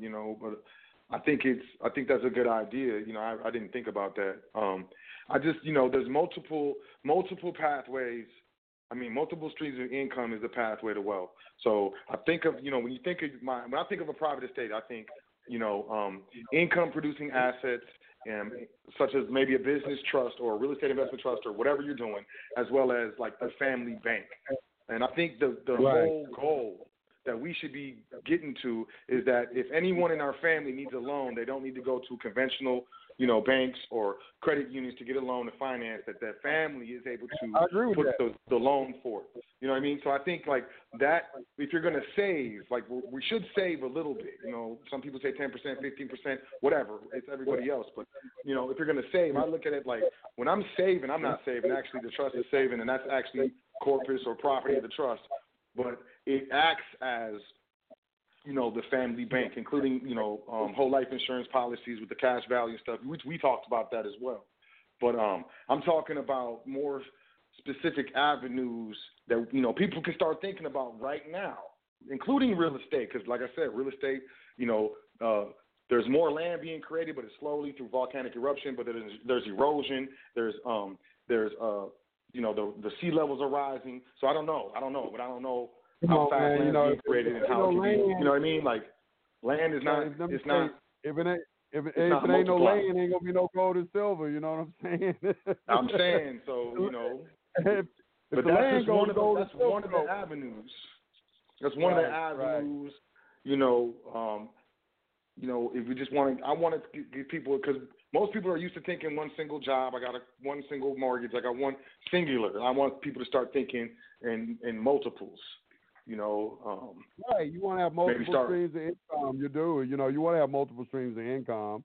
I agree with you 100%. I know for a fact what you're saying is something that, it probably would be more accessible to some individuals, depending on your knowledge level. If you know about real estate is easy to get into. You can get into real estate with no money. When I first did it, I didn't have any money. I spent $35 on my first deal, made $5,000 flipping a house. So you can make money, doing things. All right, there are ways of doing it. It just depends on your level of first of all how dedicated and how persistent you're willing to be. You got to be focused. What I feel like why people are themselves, the average person is not willing to invest in himself. People are lazy and they won't dedicate themselves. They just spend too much time bullshitting other things. They won't sit down and read a book or watch a video or something for 2 hours, something that's going to educate them or make an investment in themselves like that. That's what I see. I think there's plenty of things out here for people to do to get involved in. It's you live in the information age. It's the information age. True. I think the biggest thing is, a lot of us we don't have self-value. We don't value ourselves. And I think that's one of the biggest things we got to, start working on is self-value and, really taking stock and taking tally of the things that, we are able to do and the things that we deserve if we work hard enough for it in the right way. And I think, I'm more focused on land because I want us to control our communities. You know what I'm saying? It's just like that's where I know where you're coming from, your mindset. My mindset is I feel like, a lot of things that's attacking our people is we got police officers patrolling our neighborhoods that don't have our best interests at heart, sheriff deputies and things. I'm thinking we had our own communities and we put our security force in our communities and everything, that would reduce the prison population and a lot of other things, a lot of pressure that people have. The community trust, as you're talking about, we buy on properties. If we're going to make payments, we make payments to our community bank. When I was in Los Angeles, that's what the Orientals do, what the Koreans and the Chinese do. When you go down there to their community, they got a Korean bank. They got a Chinese bank right there in downtown. I walk into Little China and everything in there is Chinese. They Starbucks, it looks just like Starbucks, but it's a Chinese Starbucks, you know what I'm saying? They just made it look like Starbucks. The nail salon, all Chinese. The barbershop, all Chinese. The everything in their area is Chinese for their people and everything. So I've studied other groups of individuals, and that's what they're doing. It's like they put together trust. I was in Hawaii. They got a community trust. The Japanese got a business trust. They got their trustees, and they building stuff out there. Hell, Waikiki look like damn Japan when you're out there looking at it. And I pay attention to the construction sites and the trust that they are using to create all of that stuff with. I agree we have to learn how to use trust. Okay, because we have to learn how to aggregate our capital, pool our resources together, and start focusing our efforts through through trustees who are confident enough in each of their endeavors and everything. We got to start doing that. You got to start investing. That's why I'm trying to organize it. It's tough for one man to do it. Now you're trying to do it, obviously, and everything. But a lot of this stuff centers around trust, and people stop acting in an independent manner and learn how to operate together as a collective. I agree 100%, and I think trust forces you to do that. Like, let's say and then I wanted to touch on that insurance thing we were talking about in the car. But here's the deal. Let's say I have a life insurance policy that pays out, and the beneficiary is the trust, and the trustees are my children, and I pass. Life insurance is dispersed in the trust. It goes into the trust account. To me, that's a unifying situation. In that situation specifically, the trustees, which are my children, my heirs, they have to work together to administer the trust to get their hands or even control of that death benefit. Whereas without a life insurance policy, without being organized in trust, contractual trust, you go through probate, they each get their piece, go their own way, and that's not a unifying type system. You got to understand what systems we're dealing with and the optional systems that you have to deal with. The private system is more of a unification or unifying system. And the public system is a contradistinction or the opposite, the obverse. It more is a individual creating system. They want you to be individual, but all the same, but still individual. That's what Shirley Iserbyte, she was talking about that. It was dumbs you down is what it is. They want you to just follow orders and just do. They want you dependent on government. They want you dependent on government, man. They want you dependent on government. That's what I see. That's what it is. They want you dependent on the public and the public. And when you understand business, it's a business wants more and more customers all the time. And a business is going to continue to do marketing and take advantage of certain avenues and whatnot to achieve more and more customers. And, the public is a business. It's a business. It's just a straight up here. I tell people all the time, you don't think it's a business, just go downtown, sit down and just look around. Just sit down and meditate. Go downtown and just look around and meditate. And think about any building. If you don't think it's a business. any building flying that United States flag or that so-called United States flag is an insular possession of the United States. Any building. That's correct. The United States is everywhere. It's overlaid. I'm telling you. So, it's just something to pay attention to. People forgot how to live on farms and grow their own food. That started back when Carnegie, the steel magnate was, he started in the early 1900s, he started building these cities and everybody started flocking to the cities. That's what people think is cool. Like here in Atlanta, people think it's cool to live downtown, or especially like places I go to like Philadelphia and New York. And I'd be like, man, how the hell y'all live crowded like this, man? How the hell y'all live in cities crowded like this, man? I'm like, how you do it, But, they've been used to it. They used to it. They don't want no whole bunch of land and, some room. I'm like, you don't want no room and everything? You ain't got no room. You're just stacked on top of each other. You don't have to live like this. You choose to live like this because you love the devil because he gives you nothing. But that was engineered partially. Like I said, it's a business. There were companies, and I studied, Freud, and I studied his nephew, Edward Bernays, who was very, very instrumental in helping corporations understanding the psychology of the mob. These companies were sending out representatives, like for pancake mix and stuff like that, to the farms and trying to solicit the mothers to buy the pancake mix. It's easier here. You do this. You don't have to do this. You have more time with your children and stuff like that. And like this was like a marketing tactic. And then I remember the company, I can't remember what company it was, Betty Crocker or whatever, went to Edward Bernays and was like, we're doing research and our customers, wives and homemakers or cooks or whatever, they're feeling guilty because they're used to putting so much work into food, and now the pancake mix is really easy. So how do we remedy this situation? So they hired Edward Bernays, and he told them, like, okay, so have them put an egg in it. And I'm serious. They put it on the directions to put an egg in the pancake batter, and the sales went through the roof. So I just want to also say there's two sides of every coin, and, you know, part of that was engineered by the public to get more customers. Pancake mix customers, Similac, you know, these formula customers, all this other stuff. So and I want you're you, right. what I want you to do for me. I want you to do for me.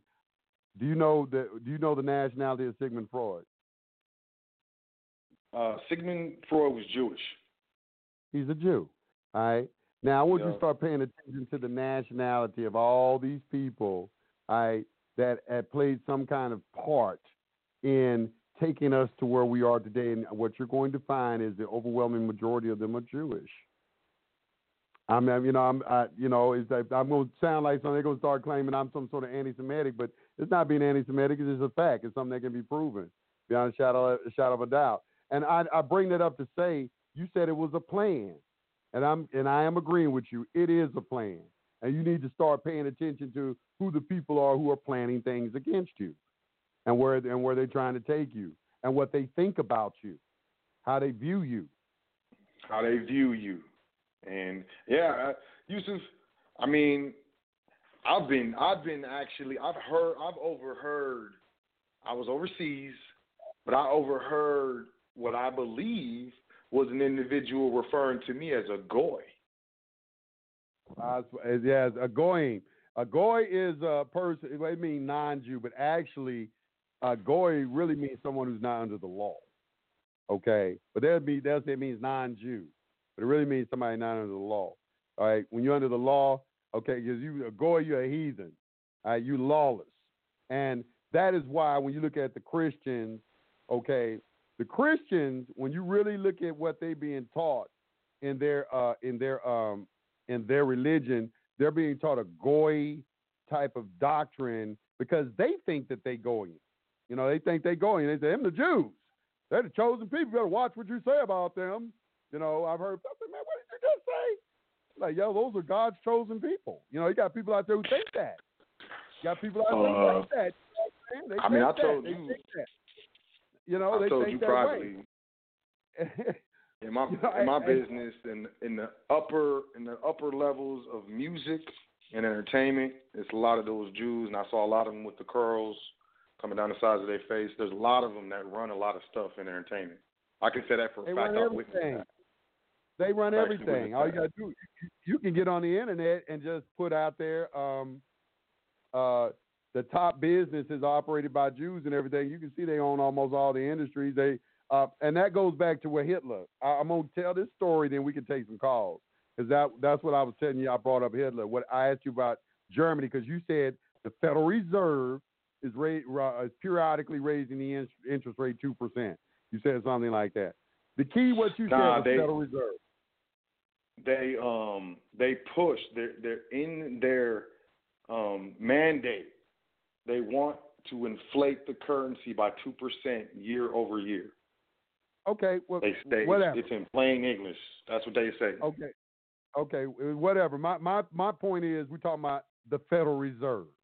So my next question is, we all know who the Federal Reserve is. It's a central bank. It's not a governmental entity. All right, it's a private bank. All right, that is in control of the monetary system in the country. Okay, so let's look at something. We have a model of what would happen if you get rid of the central bank. With Andrew Jackson, he got rid of it, and the only other person I think in history who was able to accomplish it was Adolf Hitler. Okay, I don't think a lot of people understand this, and that's why I will tell this short story. Adolf Hitler in 1914 fought in World War I. He was an officer, okay, in the military. He was a highly decorated officer, and he was a war hero. What happened in World War I is that Great Britain and France attacked Germany. Why did they attack Germany? Because Great Britain and France were involved in speculation, what you call the stock market. Nazi Germany, I hate to call it Nazi Germany, I just call it Germany, they were involved in actual investing their people, goods and services, the gross national product. They were manufacturing, okay? And they were becoming a powerhouse, and they were becoming a threat to Great Britain and France. So they decided to attack them. Now, you got to understand, these both Christian countries. I had to throw that out there. All right, Germany is a Christian country. All right, Great Britain was a Christian country. I guess France is. Is France Christian? And they're Catholic in France? You know, you've been in France, right? You've been to France. Yeah, they're predominantly Christian, yep. Predominantly Christian, okay. All right, so you got these Christian countries. So when they attacked, Germany had created the U-boat, which is affectionately known as a submarine, and destroyed them before they even reached Germany, okay? Germany came to Great Britain, which is Winston Churchill, and France had turned and retreated and offered them terms of surrender, and Winston Churchill was going to have to take it. Okay, well, Churchill gets a phone call from a German citizen, okay, Kuhn-Loeb Bank in Germany, Rothschild owned, okay, and contacted him and said, look, do not surrender. Okay, he said, I tell you what, if y'all give us Palestine, we will help you win the war. It's called the Balfour Declaration, okay? It's on the internet. Anybody can read it. All you got to know is the document exists, and you go find it and read it for yourself. So this is why I'm putting all this out, because nobody seems to be told why Hitler was mad at the Jews. They just kind of give you the impression that he just woke up one day as an anti-Semitic and started throwing people into ovens. And let me address that also about throwing into the ovens and the 6 million Jews who were allegedly killed, because they will get all upset you start talking about that. But we're going to look at the numbers. Okay, so Hitler, he calls it the Great Backstab. A lot of Jews will say, well, this is a myth. It's not true and all of that. You know, they're gonna say that, all right? Even though we got evidence of these plans all over the place. All right, so he is upset about it. He was a patriot. So he gets together. He gets thrown in jail. He goes through a lot of stuff before he becomes like president of Germany, all right? But he forms his own party.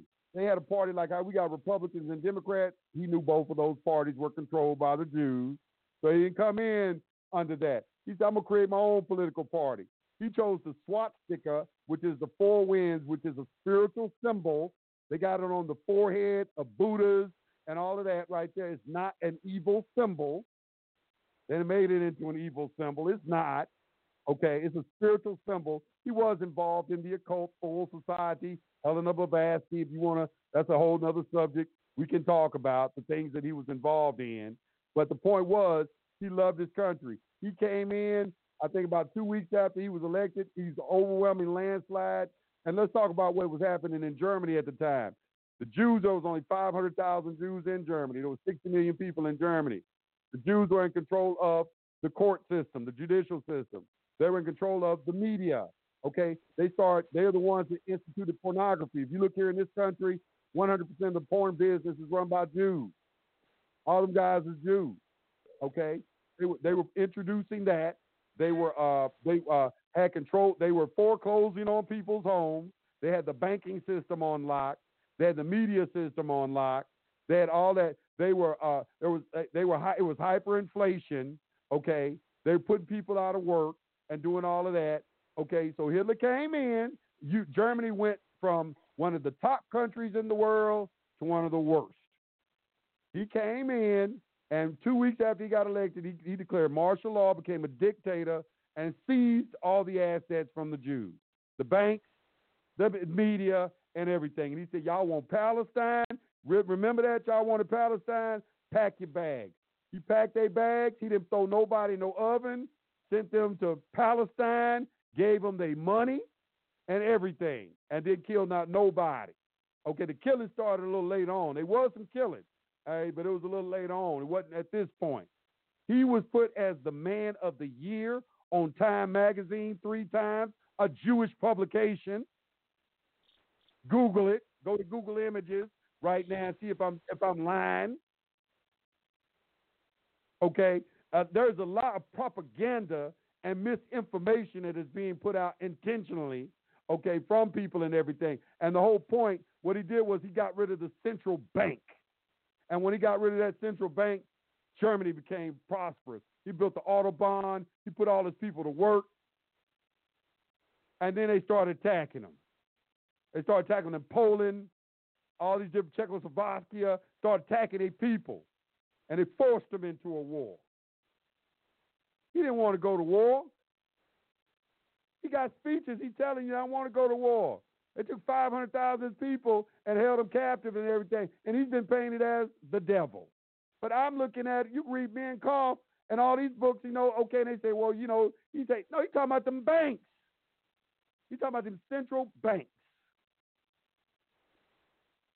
They always show you him on TV like he making these speeches where he got his hand up in there and he looks angry. But they don't never let you see what he's talking about.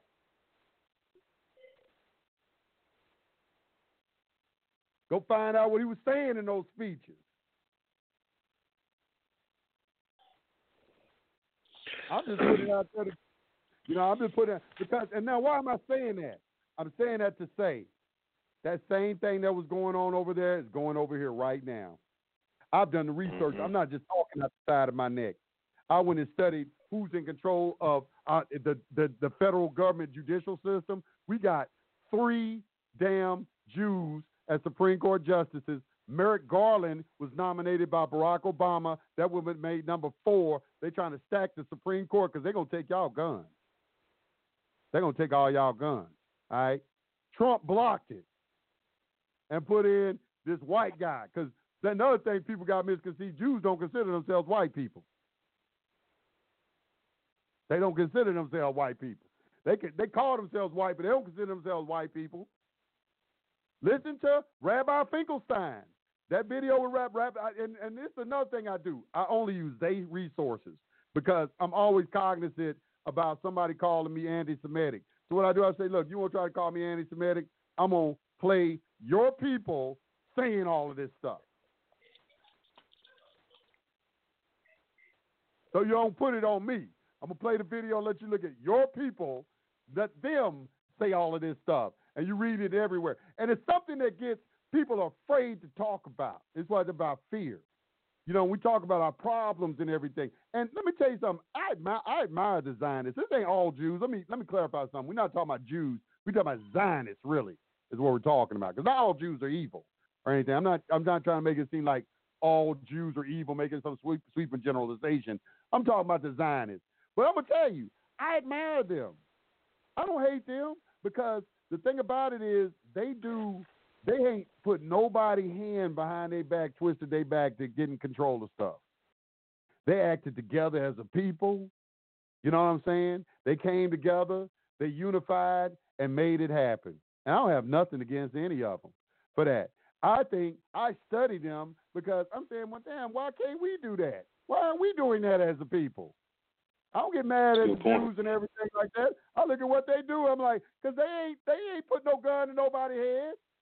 They ain't robbed nobody. They just did business, and they stick together like a motherfucker.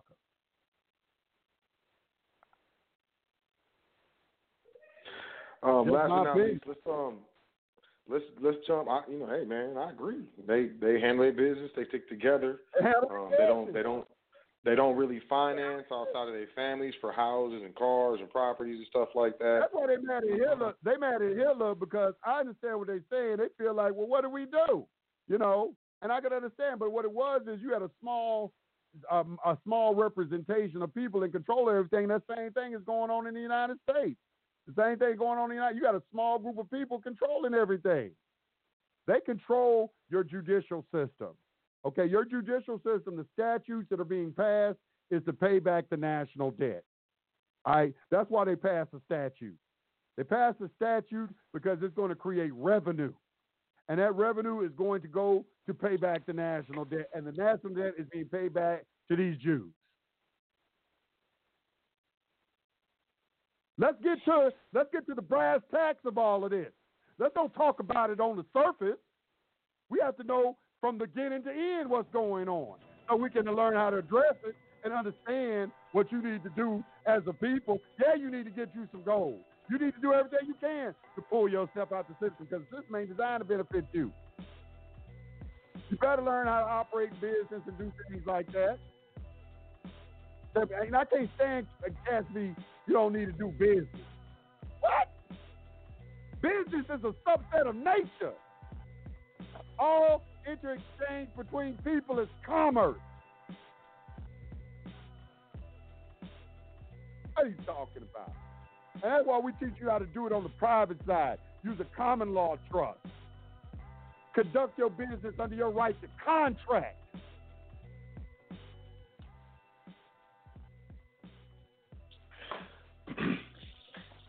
Okay, before we go to the phone lines, I wanted to remember we was in the car, and I was telling you about the life insurance and the police shootings. Right. So I just wanted to touch on that. I know I'm kind of all over on this show, y'all, and I apologize, but you know, I want to pose a question. And this is the same question I asked YUSEF. And man, I wish I would have took a picture of the face you gave, the look you gave me. You know what I'm saying? But I want to pose a question, and it's rhetorical, you know. But it's like we have what appears to be some sort of epidemic of, you know, the police brutalities on our people and shootings and stuff like that. And we all know who study commerce that, you know, everybody in the public needs to be bonded, and most of the time that's at the municipality. And if you understand what a bond is, an insurance, so it's some sort of public company, you know, some sort of public insurance company that's insuring these municipalities and stuff. So bottom line is what I want y'all to think about as a question. If just half of our people, young people, especially our people between the ages of 15 and let's say 30, you can go up as much as a 45 or 50 if you want, but if I just half of our people, maybe not even that, had some sort of life insurance policy, how much of these, you know, shootings and brutalities do you think that the police would allow to be doing if the insurance companies that are also insuring municipalities are having to pay out death benefits to, quote, citizens that have been killed or murdered by police officers? Because, you know, when they do the death disbursement, they do a heavy investigation because these insurance companies would rather not pay out this money, or they'd rather keep it. So I wonder how long these municipalities and these police stations, and I've read a lot of articles and different news sources of police stations being shut down because they couldn't be insured. This one city didn't have a police station, a police force for like 6 to 9 months due to insurance.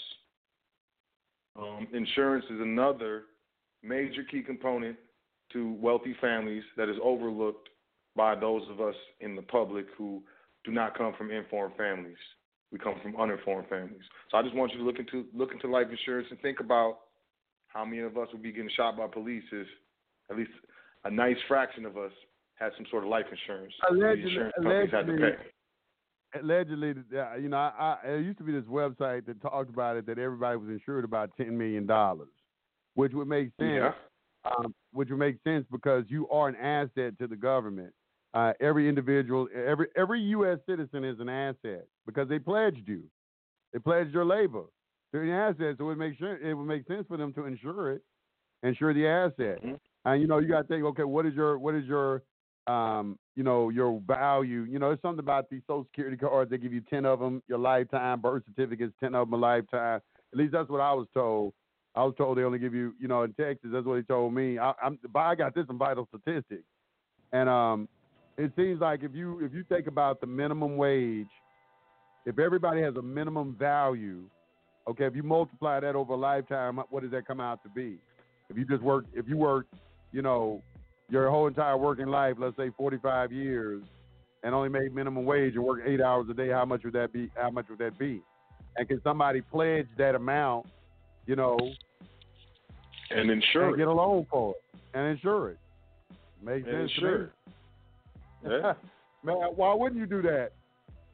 If this component does not last its entire life cycle, I want some sort of warranty or insurance that it doesn't mess up my entire system or my entire business that I got going on here. I mean, it makes complete sense. 100%. And you're absolutely right. And then why wouldn't you get rid of the people who aren't helping pay back, who aren't doing their fair share of paying back the debt? Now, I didn't pledge this individual. He out hustling. He ain't got no job. He ain't paying no income taxes, anything like that. You know, you're not going to arrest him and put him on a labor force in prison, or I'm going to just take him on out. And collect the insurance money. Wouldn't that make sense? Because you stand to make more money from the insurance claim than you do from the overall lifetime of that so-called product or property. Makes sense to me. Makes sense to me. Yeah, It's all that's speculation. insurance fraud. People burn businesses and their properties down all the time. They cut insurance money. Now, let me just say this. Now, that sounds like speculation, but wouldn't that make sense? Wouldn't that seem like that would be the only way to do that? You know, first create a club for yourself, call it the U.S. government, and then give my members all membership cards called Social Security cards, and then call them all U.S. citizens, y'all members of the club, and y'all all have pledged to help me pay back the national debt. As a matter of fact, one of the bylaws of your membership is the national debt shall not be questioned. That's in the 14th Amendment. All right, that's in the 14th Amendment. So we got the bylaws of the club and everything. So you in the club, okay? I got all the members. I gave all y'all membership cards and everything. Y'all all agreed to pay back the debt. Now some of y'all don't want to, you know, when you filled out the application promise, you don't want to do your fair share. What am I going to do with you? What am I going to do with you? What am I going to do? And I tell this story all the time. You know, like when I caught that case, okay, I had an attorney. I had a high-powered attorney. I had one of the top attorneys, expensive. I'm in his office. I'm like, say, man, can I pay these people to get out of this? You know, I didn't know nothing. This is back when I didn't know nothing. And I said, say, man, can I pay somebody to get out of this? He say, no, you can't pay the U.S. government, Joe. No, you can't pay them. He said, look, I'm going to give you some advice. Pay your taxes. I said, man, what are you talking about? I'm a hustler. I hustle, nigga. I don't have no job. I have nothing like that. I don't pay income taxes. I hustle. Pay your taxes. Why do you think all of those people used to hustle and they would get out of hustling and start businesses? You think it was just to legitimize themselves? Everything is about taxes. And you better learn what a tax is, because a lot of y'all think you know what a tax is. A tax don't have to be paid with money. A tax can be paid with labor.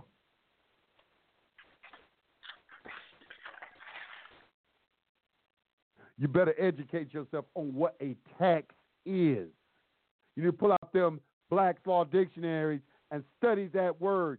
Study that word charge, too. See, these are the words. You asked me in the last show, what did I do?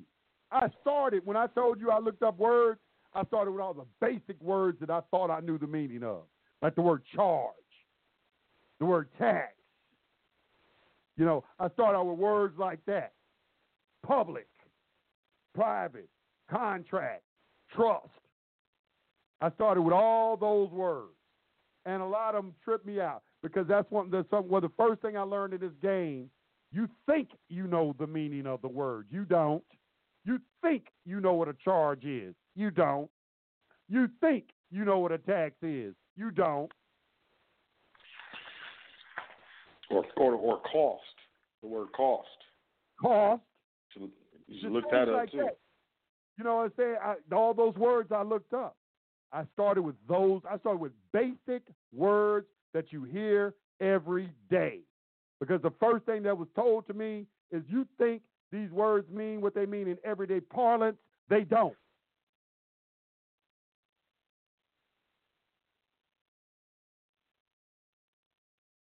Just like, you know, when you're a child, we learn words first, and then we start creating sentences, and, you know, then we start comprehending the words and the sentences and what they mean and stuff. We got to, you know, it's like any language. You got to start with the words. Start with the words. Let's go to the phone lines, man. People waiting. They want to talk to me. Go to the phone lines. Let these phones real quick. You want me to do it? You want me to do it? Yeah, you can ride. You can drive. Go ahead.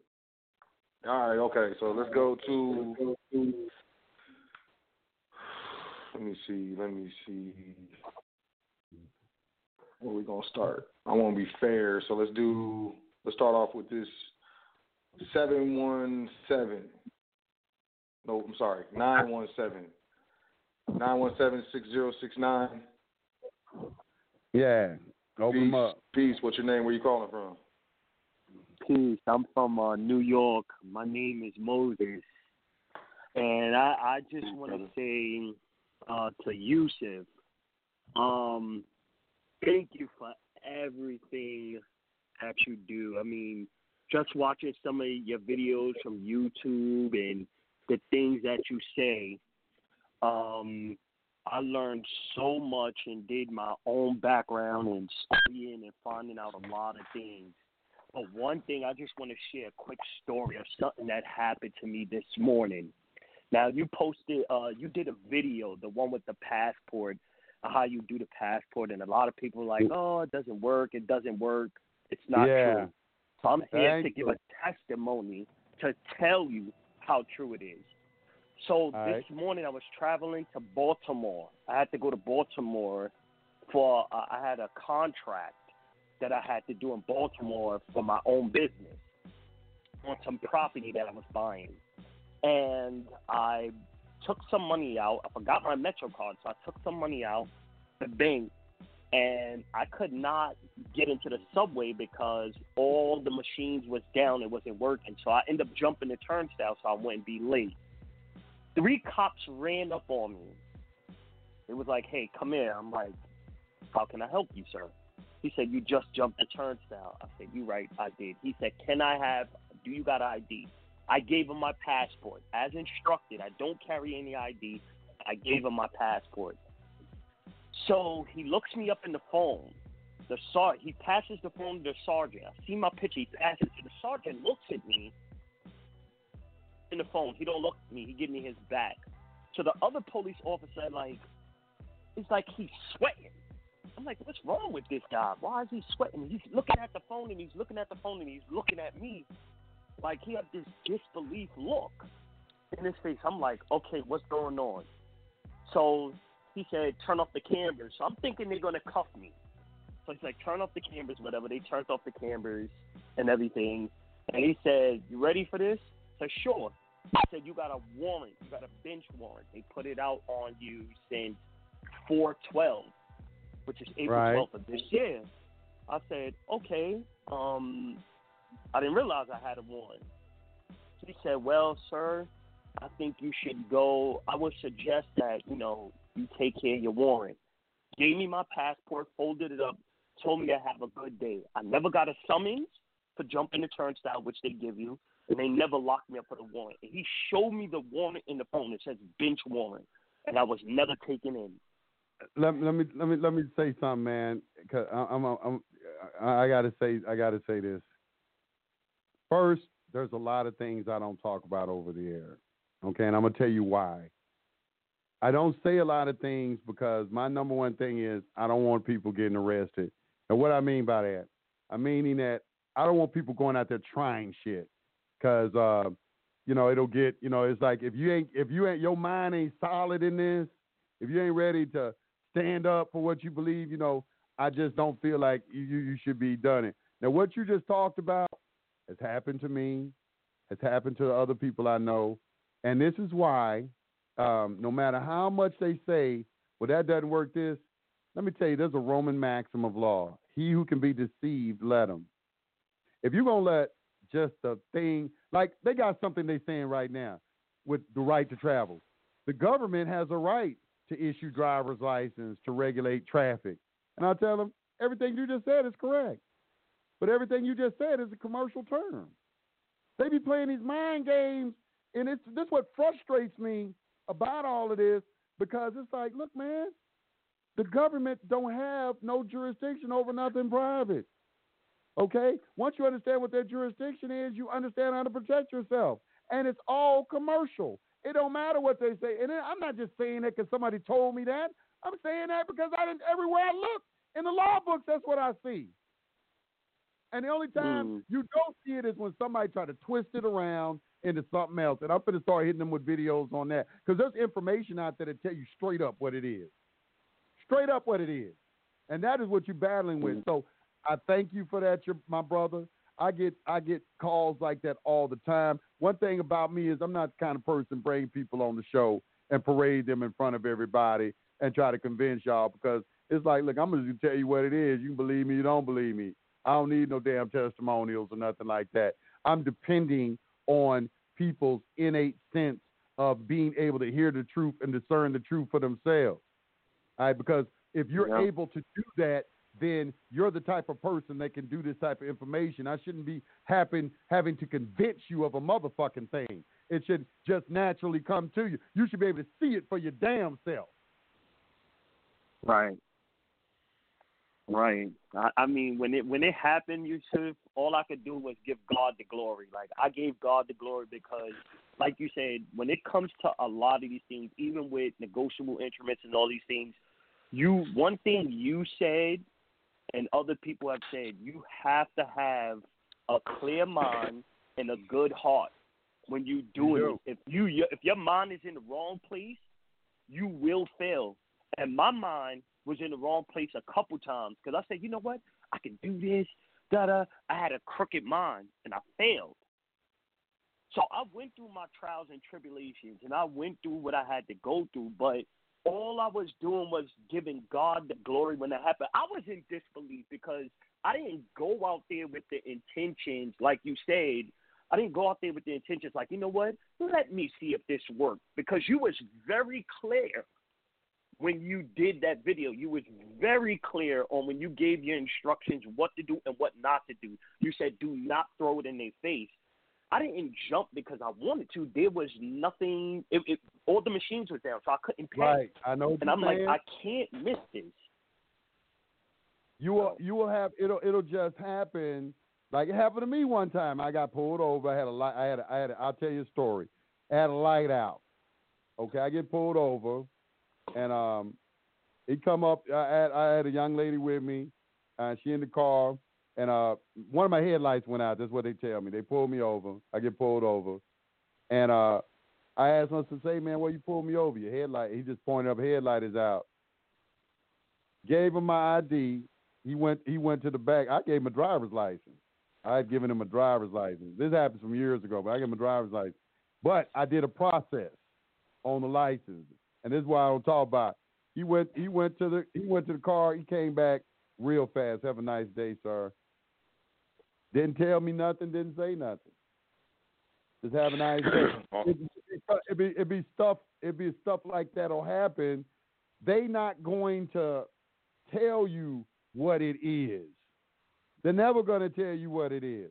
I'll tell you, like I tell this story all the time. I was helping a chick with a foreclosure in Gwinnett. I always remember this story because it impacted me so hard. I was in there helping her with a foreclosure, and I wasn't a party to the case. The lady was Hispanic, and she was a client of mine, and they were trying to take a house. And she said, look, can you come to court with me?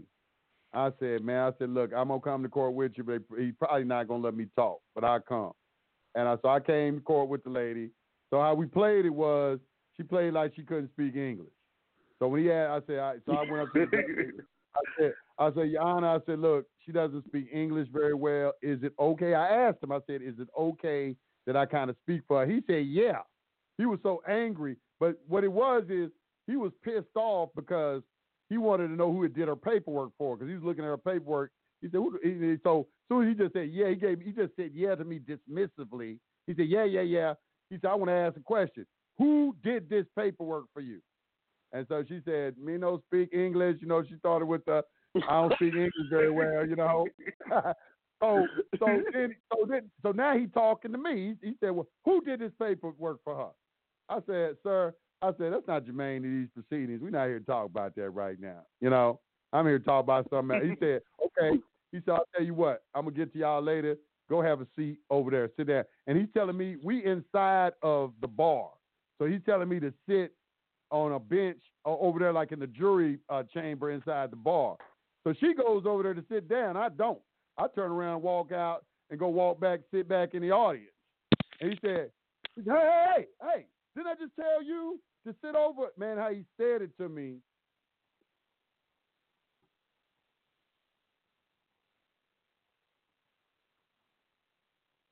Hello? Oh, wait a minute. I think my man got disconnected. Let me see if he's gonna call back in. But what happened was, I'm gonna see if he's gonna call back in. He might call back in. Y'all can still hear me. You still hear me, right? Okay. Yeah, I can hear you. So what happened was, he was hollering at me. He said, hey, didn't I tell you to sit down? I was like, say, man, who you talking to? That's exactly what I said to him. I said, excuse me, who you talking to? I said it just like that. He said, I'm talking to you. No, he said, I'm talking to you and you're about to get a contempt. I'm about to give you contempt. And so I said, so when I fired back with him, I said, it's going to be civil or criminal contempt. And he didn't say nothing. So then the police officers came over to me, police, because I'm making a scene. Because I let them know, I don't know you trying to strong arm, talk to me like I'm crazy. So, but they didn't put their hands on me. Because I told them one time, what you can tell you say you put your hands on me, you're going to prison. Don't touch me if I ain't did nothing. They come over to you like when you standing behind that bar talking. Tell them that. Say, you put your hands on me, you're going to prison. And they'll stop. Put your damn hands on me, I'm putting you in prison. You tell them just like that. Put your hands on me. All right, so he didn't touch me, but they kind of guided me, sir. They being nice, be honorable. Sir, please, if you just go back in the back. So I get in the back. No, I get back to the back. He started telling me to take my belt off and all this. I'm in a suit. I'm like, I'm not doing nothing. He said, you ain't got no choice. I said, yes, I do. Go get your supervisor. Don't tell me you start getting undressed. I'm not doing nothing. So his supervisor comes. He's a white guy. He's like a lieutenant. I don't know what he was, but he came to me, man. He came, and all he said, first of all, Mr. John, I just want to say this. I want you to know that we public servants, and we're here to serve you. I said, okay. He said, I just have one question. I said, what? He said, is your name copyrighted? Now, that fucked me up. I know some people listening probably don't believe me, but that fucked me up. That let me tell you, he was so humble. He was treating me like I was royalty. He was treating me like I was royalty. He said, is your name I ain't never had a man. That came out of left field to me. Let me just put it like that. That was out of left field.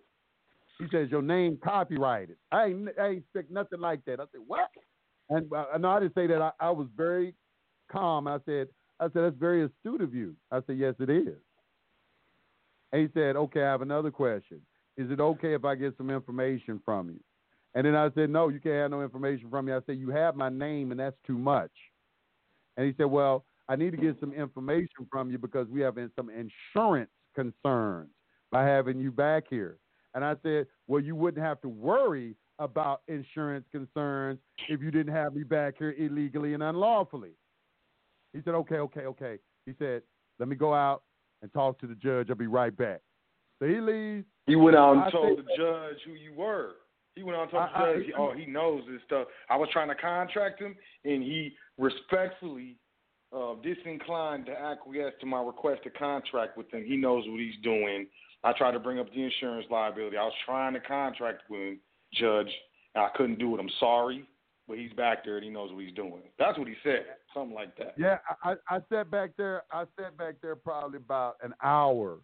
And when they took me to the back, the courtroom was packed. It was because, they were doing foreclosures. It was packed.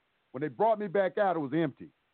And they had the lights on. Let me put it like this. Not only was it empty, they had the lights off in the area where, like where the people sit, where the audience sit. They had the lights on around the judge's bench and then the lights off in the audience. And so then they take me in front of the judge.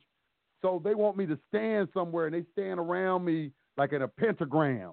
That's the only thing I could think about it. It was like 5 officers, 2 on one side, 2 on the other side, and 1 behind me. And then I'm in the and they all standing like perfect. They want me to stand. I couldn't just stand where I wanted to stand. they were very adamant about me standing in an exact spot. Okay, I'm telling you all this because I remember it. I'm just putting it out there because I was just trying to stand, and they like, no, you need to stand exactly right here. And then I noticed how they were standing around me. It seemed to be spaced in exact order. Everything looked very orderly, if you know what I'm saying. I hope y'all can understand what I'm saying. So he told me, he said, look, look, I could hold you here 10 days and bring you out every day, and we could go back and forth with this every day. He said, but he said, I don't want to do that. He said, look, I only want you to do one thing. He said, I want you to speak. He said, I do not want you to speak. I want you to only say one of two things. I want you to say number one or number two. This is all I want you to say. Number one, I apologize. Number two, I don't apologize. That's wow. That's all he said. So I said, now, I feel like he's testing my sovereignty still. I was like, nigga, how you still trying to tell me what to do? So I had to think. I'm thinking, do I really want to be put in? See, this one, when I said on the other show, pick your battles. Do you really want to just sit here and go to jail just to prove that you're a sovereign? When he offered you out, just apologize to me and I let you go? But, you see what I'm saying? But my attitude, I had an attitude back then. I said, this nigga is still shut up and say number one and number two. Sorry. And now, I'm thinking like this. I'm thinking. I'm like, I'm looking at him. So I threw him a curveball. I said, excuse me, what you say your name was again? Because you want their name. You want their name. So the way I did it caught him off guard. And he felt like somebody walked over his grave, and then he composed himself, and they said, well, okay, I see that. I said, nah, give me number one. I picked number one.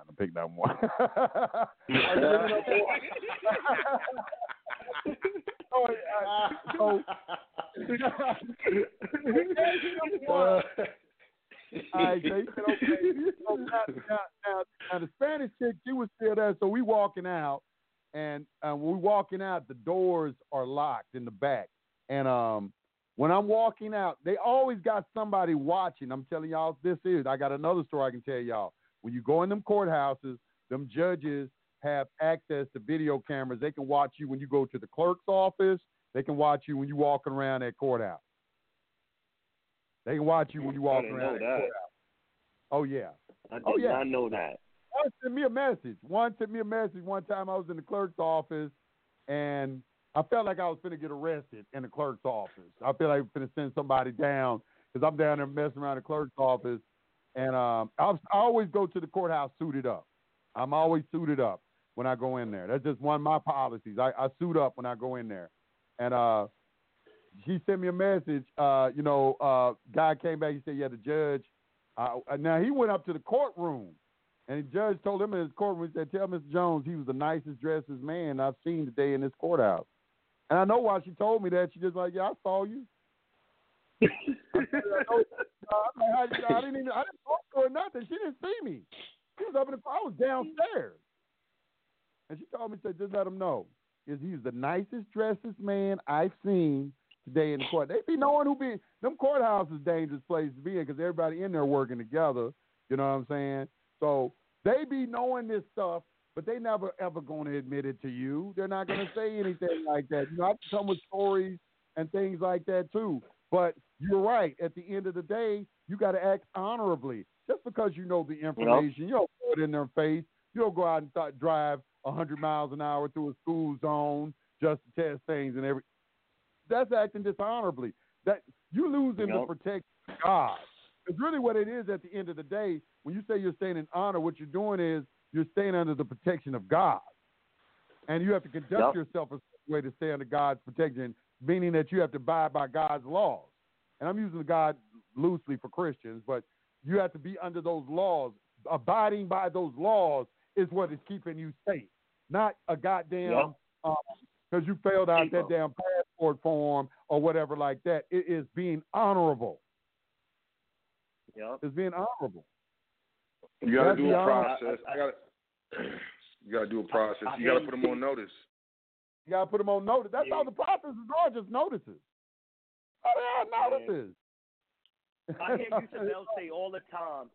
Yusef say all the time. And I remember I was watching a video way back then, the one you was talking about in court, how you made the judge, the trustee, and things like that, where you said you stay in honor at all costs. Never go into dishonor. Stay in honor. So that's what I did that day. I didn't fight with them early this morning. I just said, no problem, sir. Here you go.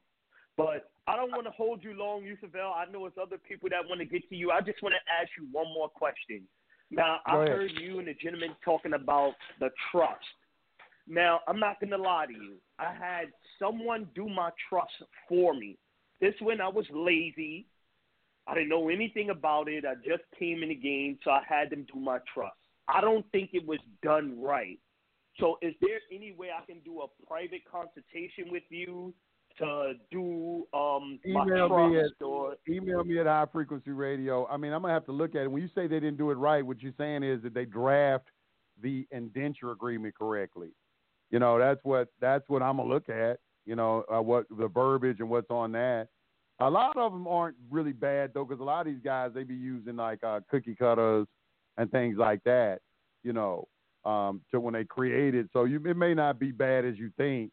I haven't really seen anything too bad. I had two clients not too long ago. They came to me. They up in New Jersey, I believe, and they showed me one that is a living trust that an attorney put together, and it wasn't nothing but a death trap to me. I'm like, man, why would you who would give somebody something like this? And that's because they know y'all don't know. Because probate is their number one thing.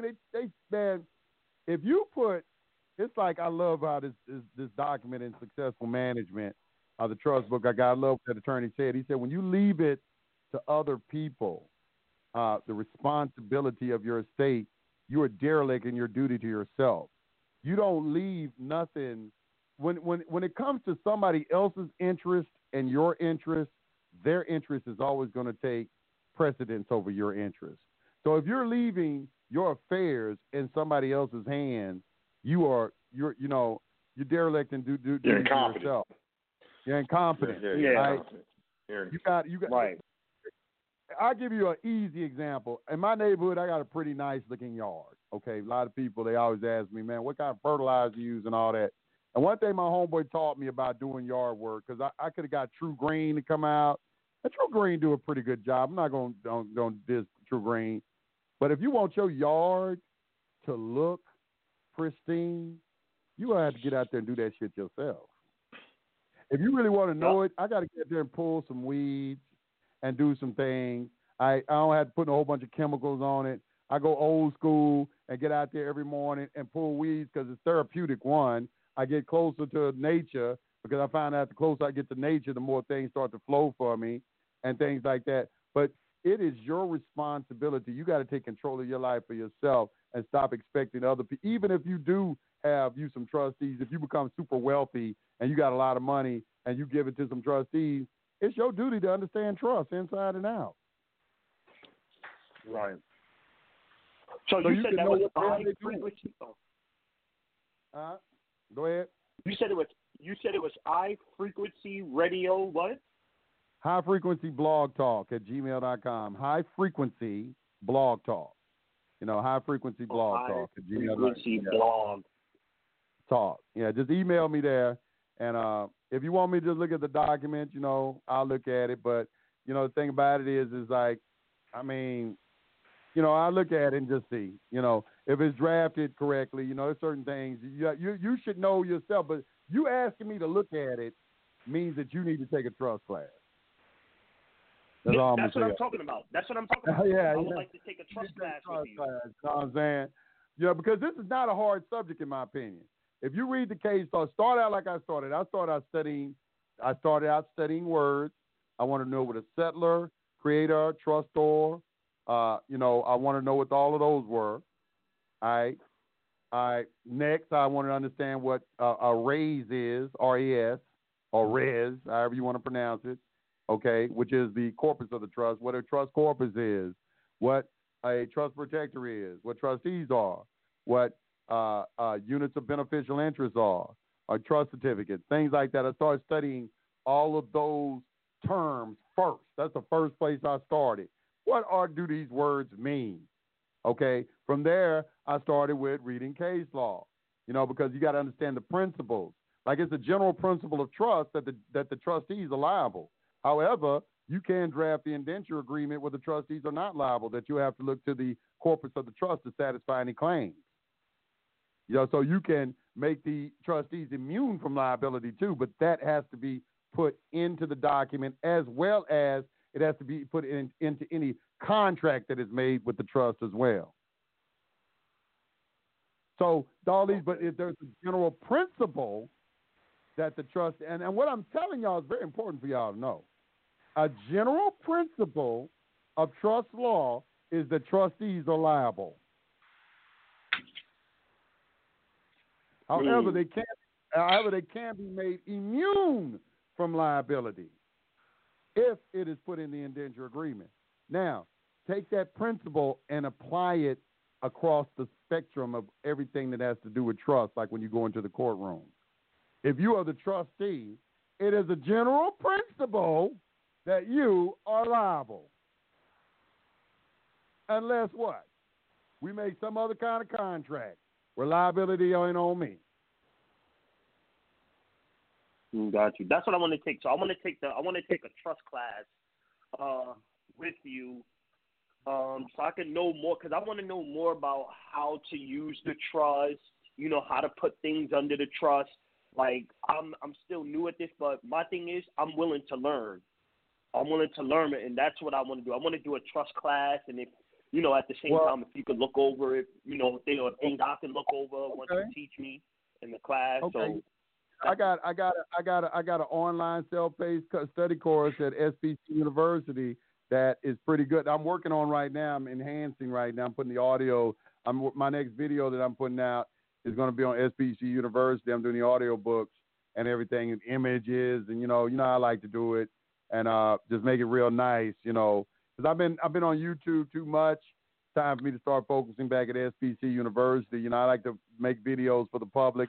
And now I got to make some videos for the private, So it's time for me to do that. And I'm focusing in on the trust right now.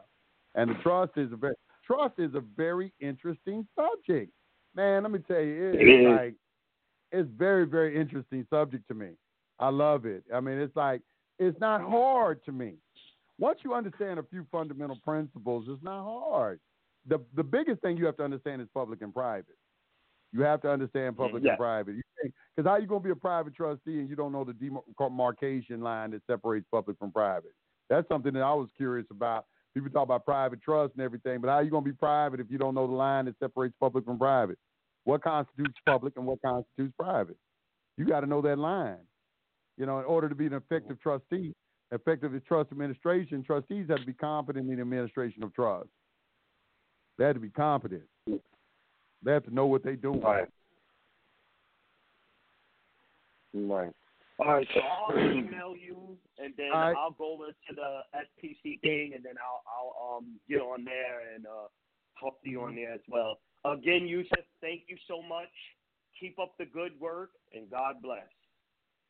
You're welcome. You're welcome. Next caller.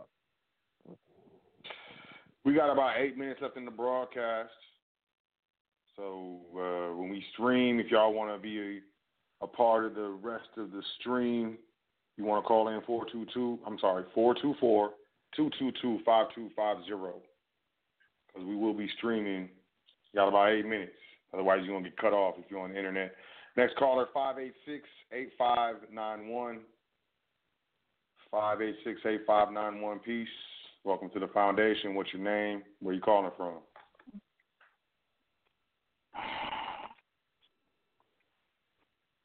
Mad? Hit your mute button. Hit your mute button. 586-8591. Hit your mute button. Got your phone muted. All right, let's move on. Okay, let's go to 512-9202. 512-9202. Hit your mute button. 512-9202.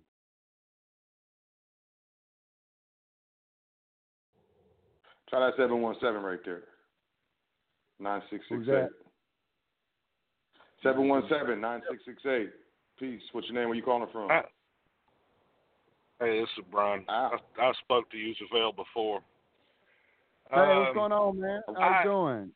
Long time no talk, man. I know you are. I need to talk to you about that contract we talking about on your webinars. Right. The ones I purchased from you. I'm getting ready to go. I don't know if you. Shoot, I bought almost all your webinars before you started SPC University. You talking about that trust? You talking about the trust document? No, the trust webinars. I bought the administrative process. Yeah, but you want to talk about a contract. I'm talking about specifically. You said a contract. What contract are you talking about? I don't want to be selling your stuff. Not telling you about it. Oh, okay. All right. I got it. Yeah. What you need to speak to me in private? Sometime, yeah. Yeah, okay. Because I got a conference I'm getting ready to do the weekend of the 22nd and 23rd. Right. And and I want to offer that to the people, but I also am going to push I'm going to push your university. Let me write down. Y'all started out. Let me write down your number. Yeah, I'm gonna write down your number right now. Yeah, all right, I got you. Go ahead. What was you gonna say? When you was talking about 6 million Jews, have you ever looked up World War I? Do you know they used the same number during World War I as they did in World War II? I didn't know that.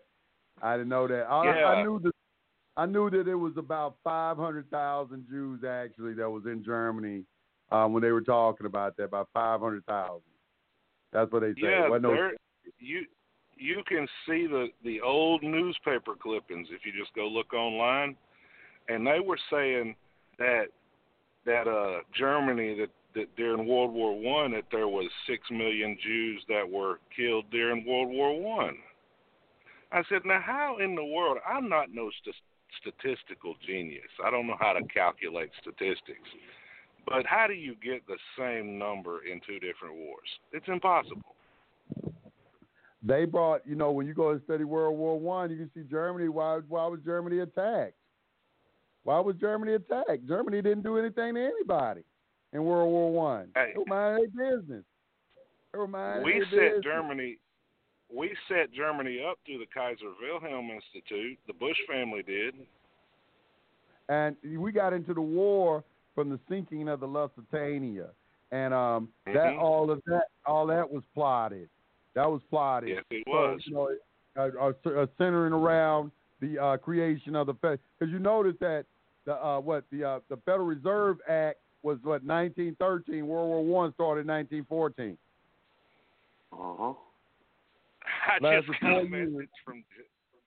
I just got a message from Jazz. Hey, Jazz, me and her, she lives just a few miles from my house. She's took your classes. Me and her talk a lot every chance we get. She just sent me a text and said, I know that's you.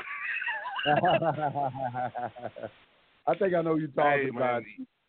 I think I know you're talking about. Hey, you are known. I will tell you that.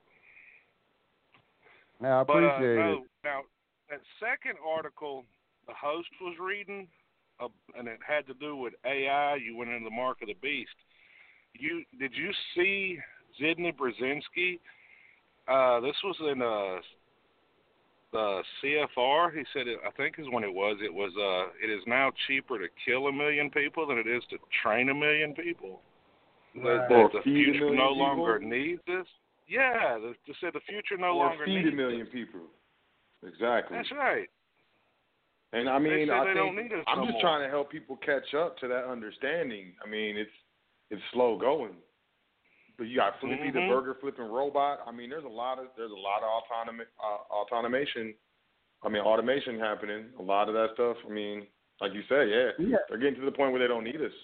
We might revolt. Yeah. We might go into a revolution. Well, they're showing you in the movies all the time that, I remember my aunt told me this, man. My aunt told me this. She, when I was like 22, she told me, she said, Joseph, in the future, there's going to be a bubble. There's going to be people living outside the bubble, and there's going to be people living inside the bubble. I plan to be living inside the bubble. And now I'm seeing all these movies where they are showing you examples of an elect people living somewhere in prosperity, having it good, and then there's groups of people poor, trying to scrap and survive and everything. Almost every movie you see that now. And they try, and I never forget what Lindsay said, Lindsay Williams. He said the elite have to tell you the truth. He said one of the codes that they have is they have to tell you the truth, and where the medium they've chosen to tell you the truth is the movie. Yeah. And you keep looking at all this as fantasy. That's your problem. You keep looking at it as fantasy and don't believe it. They telling you the truth in the movies. Man, people, I deal with this all the time. I mean, I use about 12,000+ minutes a month on my cell phone. I had a growing group of people that we talk all the time on law stuff. And honestly, I saw some of the stuff you talked about when I first started studying case law. But when I found you opened me up to a lot in the last 3 years. And now I got a state delegate that said, hey, can you come up here and teach homeschool families this stuff? I said, yes, I will. So that's what I'm getting ready to do. And, that's what we need. We need more of that. That was the whole the plan, to get people go out and start teaching and start showing people all, just start spreading the information. That was my thing, because you want to change the world, you change it one person at a time. You got to educate people. You got to, Mm-hmm. everybody has to be able to see the truth. If there's going to be any type of change, if there's going to be any type of, I don't get into the fear thing. A lot of people say, well, what they're going to do, they're going to kill people. You just said what Zabinski just said about killing is easy to kill more people. But here's the thing about that, what people have to understand. Nobody can just kill you, okay? There's something called karma. People at the very highest levels respect karma. It's only ignorant people and people at the bottom who don't, or who don't believe in it or anything like that. So what they do is they make you do things to kill yourself. Either make you eat a lot of bad food, and you'll say, well, they're feeding us the food. Nobody made you eat that food. Nobody's making you do anything. My point in saying is it is a free will universe. One thing you cannot do on Judgment Day is say the devil made me do it. That excuse is not going to work. Not going to work. I shared something on your group today for you. I want to make. It was a case law that Gene Keating talked about. It says it's Ponzi versus Fessenden, I think is how you pronounce it, and it's dealing with the two jurisdiction. So the jurisdiction of two sovereignties in the same system, like that they share the common territory. That's the U.S. and the states. I figured I'd bring that to your attention. I saw that today. It's called, wait a minute, what's it called again? It's called Ponzi versus Fessenden. Okay, yeah, send that to me. I love reading stuff like that, because I love how the judges try to explain it. Every judge tries to explain it without giving away too much. They got to dance around. They got to get creative in how they explain it. In this paragraph, it says, we live in the jurisdiction of two sovereignties, each having its own system of courts to declare and enforce its laws in common territory. I thought common territory was very key.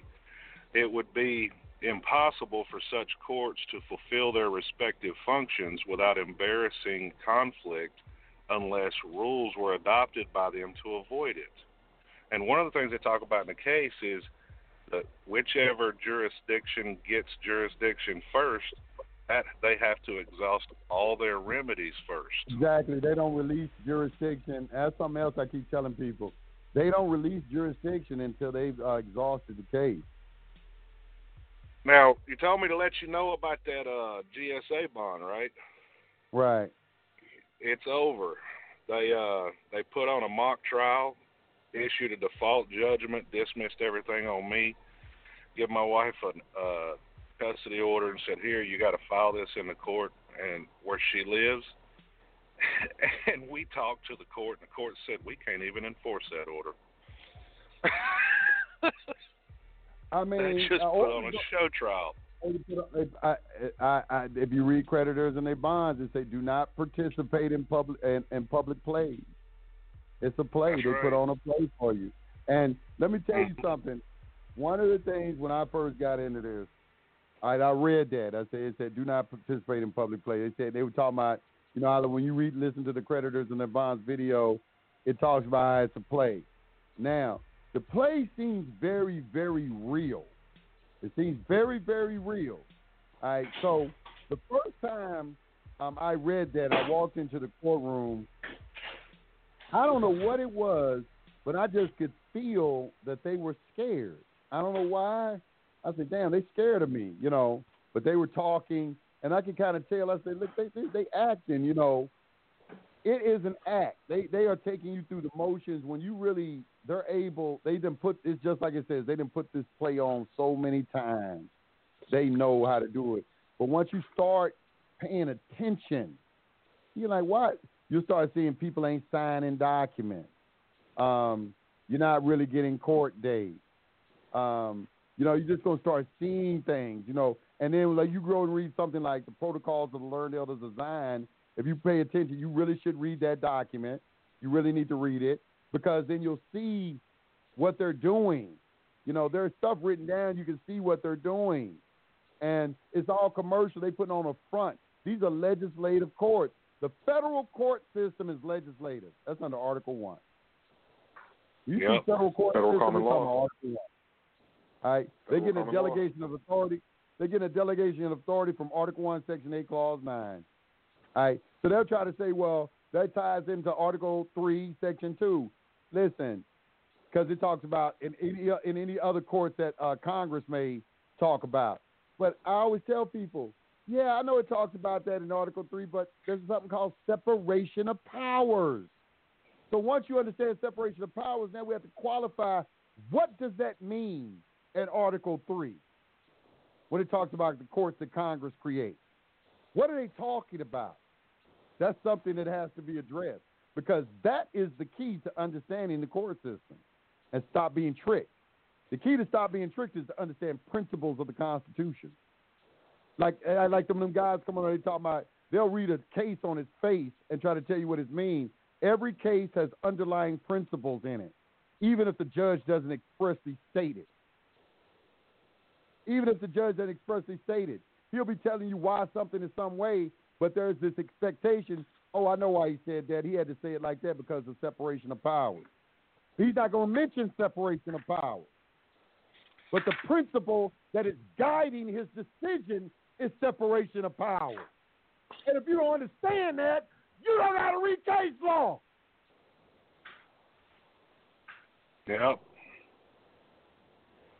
So, well, I got to get myself to bed. I got a wide load I got to get delivered. Whenever you're free, you give me a call tomorrow. Okay. All right. Appreciate your call. You're welcome. All right. Go to the next call. Area code 202. Area code 202-5818. 202-5818. DC. That's 202 is DC. 5818. Yeah, I'm here. Can you hear me? 202. Yeah, what's happening? Yeah, hey, peace to the gods, you know what I'm saying? I'm a young dude, I'm like 30. I just came into the information about a month ago. You know, old the wise man had me to you, YUSEF, you know what I'm saying?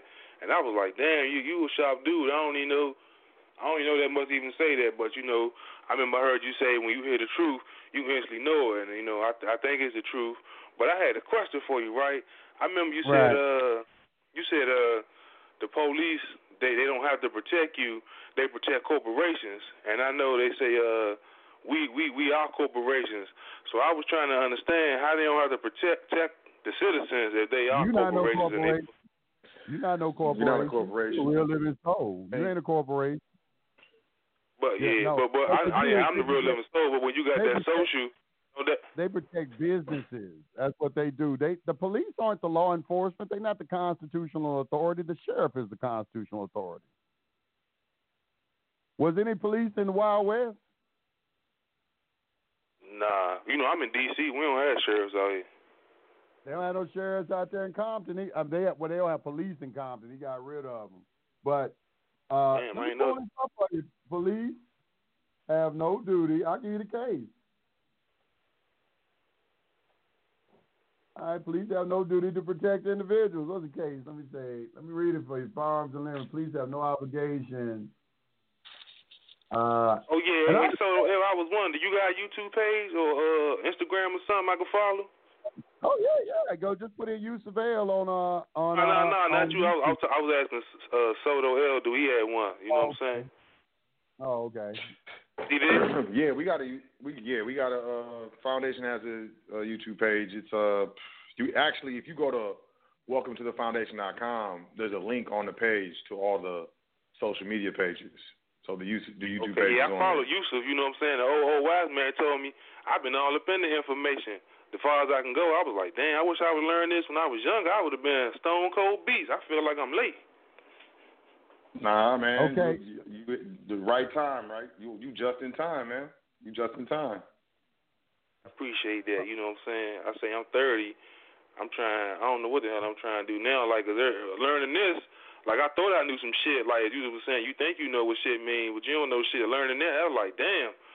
It was like a kind of like a, I guess, culture shock for lack of better words, but I ain't want to argue with it and seem ignorant because, like, I did my little research. I'm like, damn, this shit true as shit. You know what I'm saying? Yeah. Okay, let me read this to you. Okay, this is about the police have no duty to protect you. Police have no obligation to protect you. With all the recent talk about politicians regarding a ban on guns, let's consider the following harsh reality and strongly oppose the idea. Courts have held that governments are not liable for their failure to protect. Specifically, a state's failure to protect an individual against private violence generally does not constitute a violation of the Due Process Clause because the clause imposes no duty on the state to provide members of the general public with adequate protective services. The clause is phrased as a limitation on the state's power to act, not a guarantee of certain minimal levels of safety and security. See the Supreme Court decision of the Shaney versus Winnebago City Social Services Department. Okay, so Maryland's law enforcement can release violent people back into society. See Penders versus Johnson for another case on gross failure of law enforcement that resulted in the deaths of 3 children, and Maryland officials have no responsibility for the negligence. Moreover, other jurisdictions have held similarly. A government and its agents are under no general duty to protect public services, such as police protection, to any particular individual citizen. And notice they're talking about police. Reference Warren versus District of Columbia. In this case, 3 rape victims sued the city and its police department under the following facts. 2 of the victims were upstairs when they heard the other being attacked by men who had broken in downstairs. Half an hour having passed and their roommate's screams having ceased, they assumed the police must have arrived in response to their repeated phone calls. In fact, their calls had somehow been lost in the shuffle while the roommate was being beaten into silent acquiescence. So when the roommates went downstairs to see to her, as the court's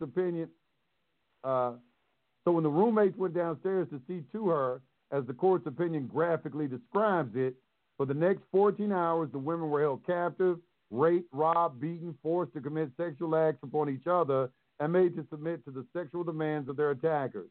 Having set out these facts, the court promptly exonerated the District of Columbia and its police, as was clearly required by the fundamental principle of American law that the government and its agents are under no general duty to provide public services such as police protection to any individual citizen.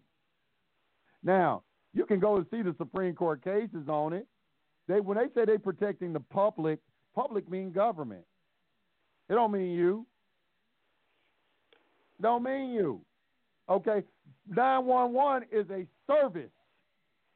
It's a service that you're paying for. They don't have to provide that service. Y'all need to go and start waking up and see and look around. Look around you and wake up. Understand? I ask people all the time, what's the difference in the police and the sheriff? Police. This is what I always get. The sheriff is state and the police is city. Okay. That's what I always get. I get that. They ain't telling you nothing. That's not telling you nothing. What are you telling me, that the police are the security guards for the city? Kind of like in Game of Thrones. You know, when you call them into the walled city, there are guards at the gate. And those guards and everything are guarding everything. They say, hey, you can't bring no swords in here. When you leave the walls of the city, you can get your swords back. Is that what we mean when we say municipal law? Think about that. I'm saying y'all start thinking. Start looking. You know, it's true. Like you know what I'm saying? I'm glad how you worded that. But like, I come from the streets, right? I ain't there to depend on them crackers anyway, you know what I'm saying, to protect me. I always take my shit with me, you know what I'm saying? I no offense to no white person on here, but hey, man, fuck y'all crackers, man. You know what I'm saying? You come for me, I'm bunking my shit. I ain't always there. I know Yusef, you on the high authority, man. We don't need to be violent. Fuck that. I got my Glock on me, loaded AK. I know I can't smoke all them crackers, but you know, hey, I'm gonna get as many as I can, cause hey, like check this, my neighbor, they white and shit. Hey, you know, hey, hold on, man. You gotta act honorable, man. You gotta be honorable. Yeah, I ain't always there. That's why I ain't do no paperwork. I ain't do no UCC1. What I'm doing is I'm studying and I'm trying to get my mind right. Cause right now, how you say you used to be confrontational, that's how I am. You know what I'm saying? Yeah, I know I got to do better. Woo, woo, woo. But I ain't gonna fake the funk. I ain't always there. You know, you try me, I'm coming in like Yusef in the '90s, heavy like Mike Tyson champ. I'm bucking my shit. You know what I'm saying? Hey, cause I see on the TV, I was like, damn, when the last time you seen a real G really the police try a real G? Like you say, the police don't gotta protect you, but them hardcore motherfuckers, I know the son, they don't really be trying to fuck with them. But somebody maybe a soft target, they might go at you, but like you say, you show no fear. Like I said, my way ain't the right way. I know a lot of motherfuckers be trying to die, but hey, if you like me, fuck that shit, man. My nuts hanging. I'm gonna get there though. Yusef, trust me. If I live long enough, I'm gonna do my paperwork and be honorable and all that. But right now, I'm just honorable in the motherfucker. I ain't finna lie to you. You know. I'm gonna tell you the truth. There's some truth to what you're saying. But let me just say this, man. When you live a while, you know you're gonna find that. Okay, like how you talking right now. Okay, you looking for a confrontation. You don't want to look for a confrontation, G. You know, you from the streets, you done heard this before. The baddest motherfuckers is in prison or dead, all right? Oh, yeah. Ain't nobody, they in prison or dead, all right? So, I got a cousin right now. He doing 50 years, and two of my cousins got killed. It is a form of prison. I understand what you're saying. But the thing is like, when you got to value life. You didn't give life, you can't take it, okay? You got to keep your soul intact. All right. Now, I'm not telling you don't defend yourself. I ain't saying that at all. Everybody, you can't legislate self-defense. That's just my thing. How the fuck you gonna legislate self-defense? Somebody trying to take my life. Anybody who try to take my life, I believe I got a right, an inherent right to stop them, no matter who they are. They go for the police, the sheriff, anybody. If you're trying to take my life, I got a right to stop you from taking my life. Okay. I just believe that's just. I don't think you can legislate that. I have a friend who's a police officer. He told me that you have a right to resist an unlawful arrest. But hell, they make it so hard to determine what's an unlawful arrest. But that makes all the sense in the world. I got a right to resist an unlawful arrest. They know that. You ask a police officer, do I got a right to resist an unlawful arrest? Yeah, but see, the thing is, you might end up getting killed in the process. And they're going to get off, of course, you know, because hey, they're thanking them. You know, we got $10 million. Thank you, officer. You know, for doing your duty. We're gonna put you on administrative leave, paid administrative leave for about 2 weeks. You come on back. You know, this is what it is, and I understand the mentality. You know what I'm saying? But you got to learn to use your mind a little bit more. You know, you got to learn to use your mind more and not be so quick to pull out and everything, because you have to pay for everything that you do.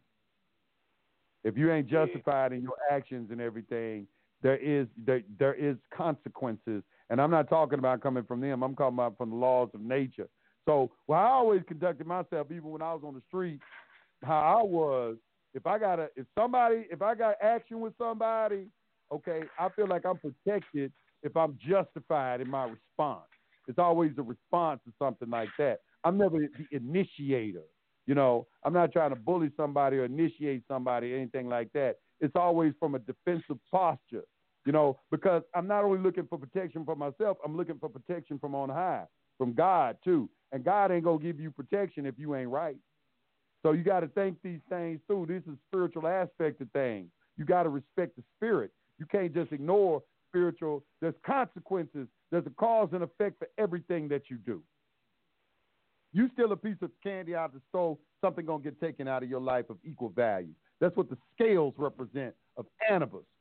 He's weighing the heart against the feather of truth. Mach. Okay? All right? The scales have to balance. The universe is about balancement. And if you come in and create an imbalancement, the universe is going to reestablish it. The universe cannot be a vacuum. Everything has to be balanced. So understand that. That's what perfection is. Perfection is balancement. You're not being too good. You're not being too bad. You're right there in the middle. You understand that your nature is, I have 180 degrees of negativity and I have 180 degrees positive. I ain't trying to be perfect for nobody. That's why these all goody two-shoes, they get mad because I use bad language over the air. I say, man, stop acting like you this perfect person or something like that. Like, you know, you ain't never did nothing wrong or anything like that. Stop that.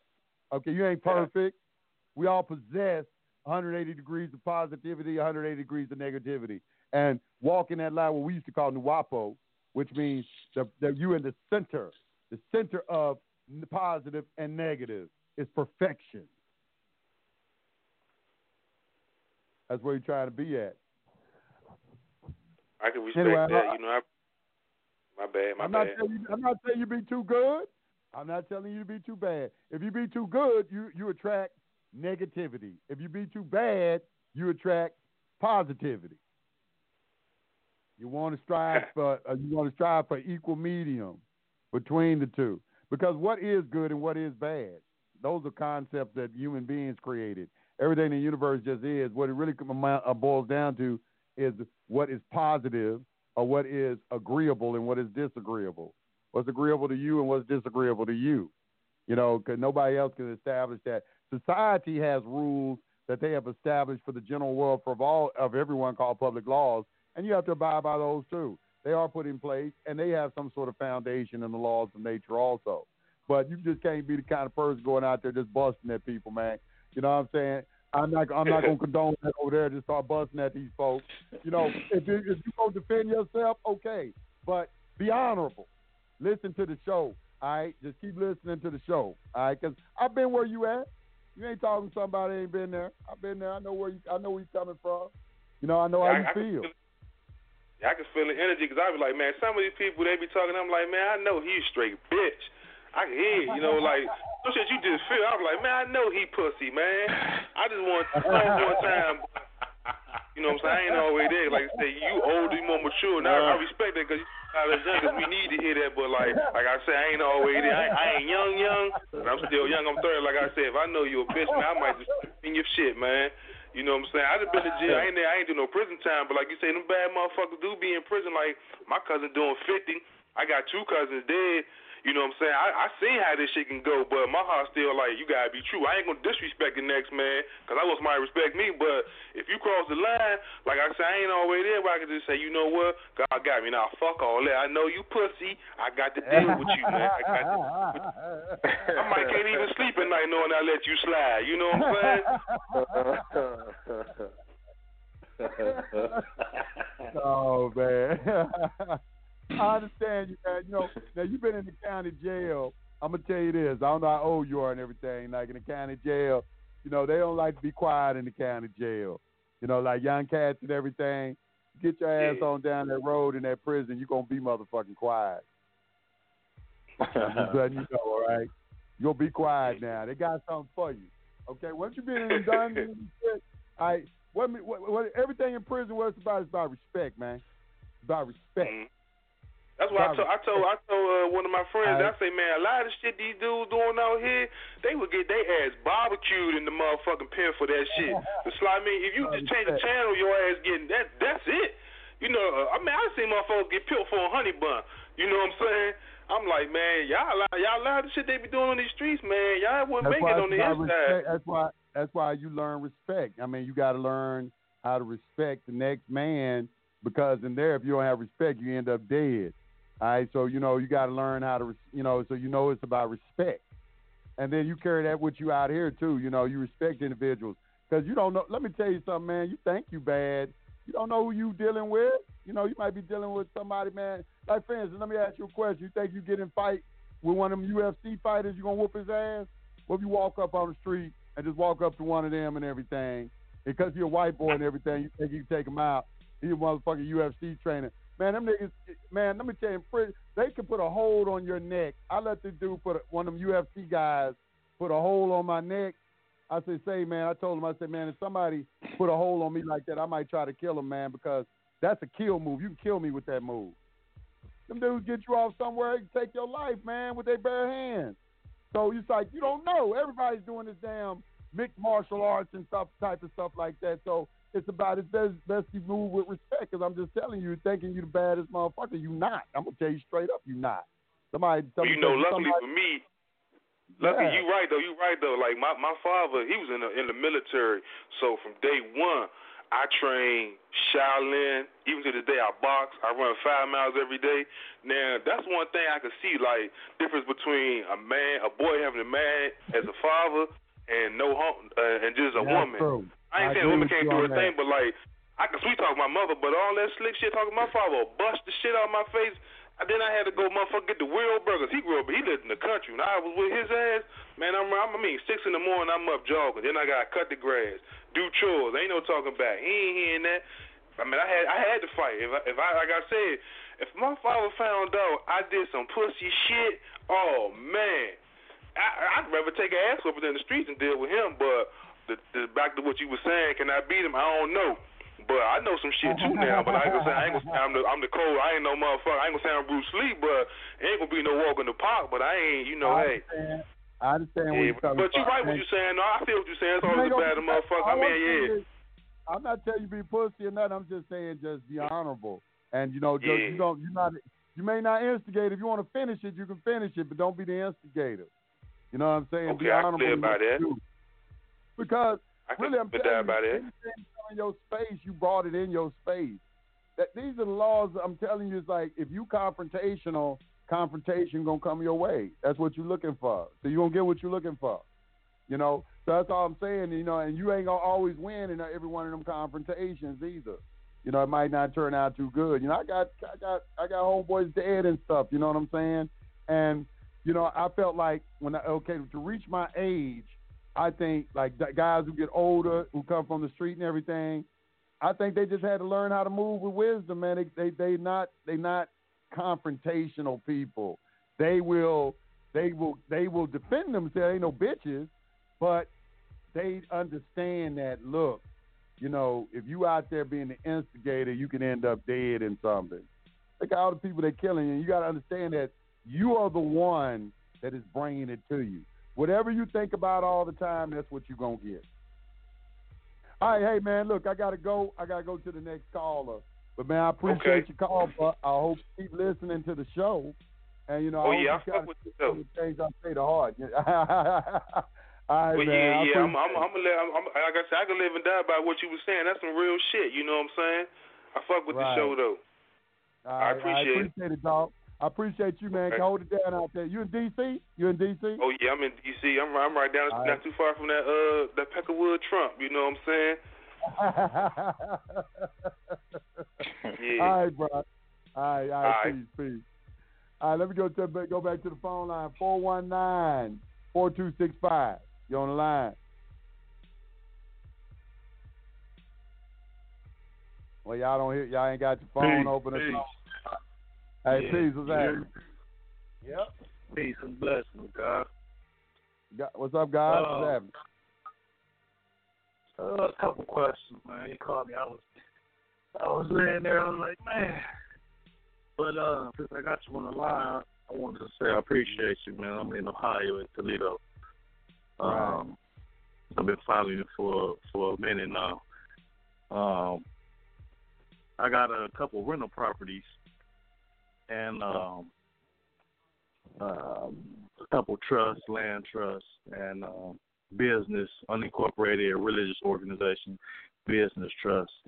And when the trustee collects, at the end of the year and disperses the funds to the beneficiaries, then that's where the beneficiaries get taxed, but the trust is not taxable, correct? That's correct. Yeah, well, the trustees can determine what is income, also. But yeah, the beneficiaries, depending on the source of the income, if it originated within the United States, you have to qualify that. It's all about, the tax liability starts with where did that income originate from? Real quick, just to piggyback, the IRS recognizes three types of trust: simple trust, grantor trust, and complex trust.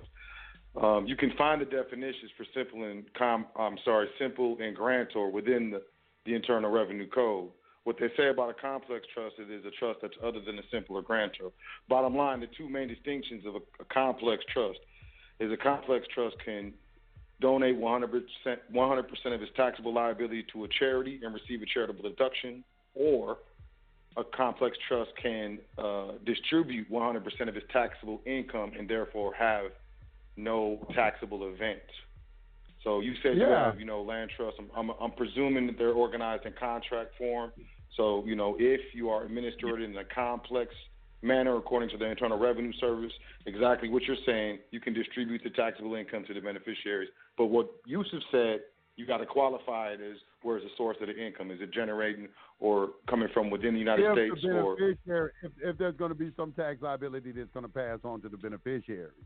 All right, because, you're right. It's usually 95% of that income has to be distributed to the beneficiaries for the trust not to be taxed. All right, so, and that's if you're dealing in the public, though. That's why I'm saying you got a private trust. That's why I tell people all the time, just because your trust is private don't mean there ain't going to be no tax liability because you're fucking with Federal Reserve notes. Right. Yep. That's not so so with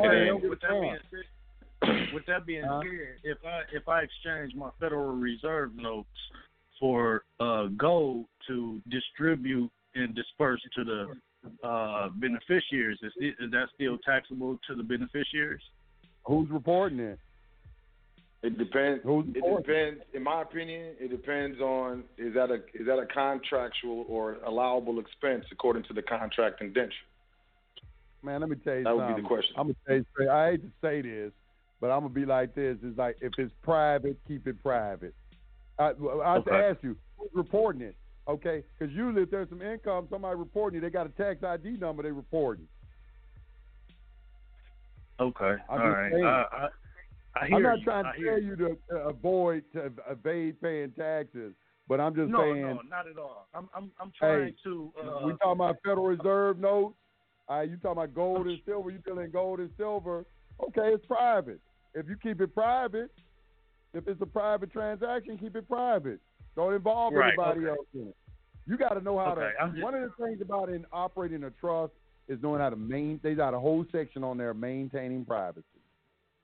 Right. The less somebody knows about you, the less they can do something to you. The less somebody knows what you have, the less they can take it from you. Exactly. I understand. I'm a platinum member. I just joined around the 14th. I've been following you for like a couple years now, and I like to set up a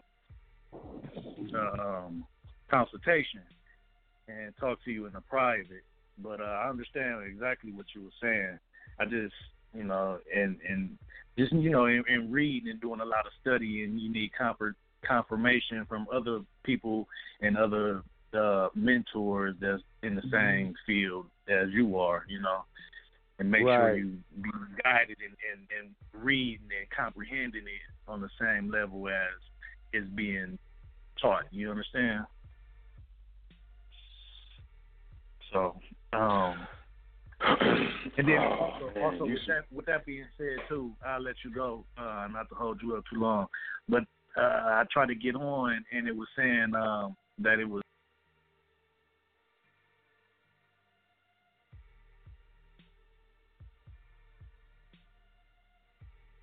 Yo, Yusef just dropped off. I'm pretty sure you're listening. Man, okay, so I'm going to do what I did last time, fam, and try to bring you in. So I'm finna call you from a weird number, fam, just so you know. But this is me right now.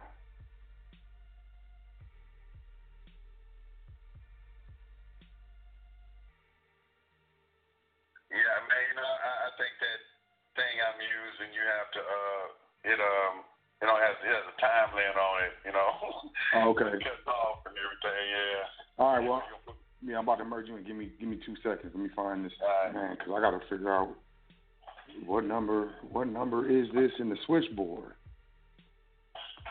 Oh, here, okay, so here it is. I got you. Here we go. I'll merge you. Here we go.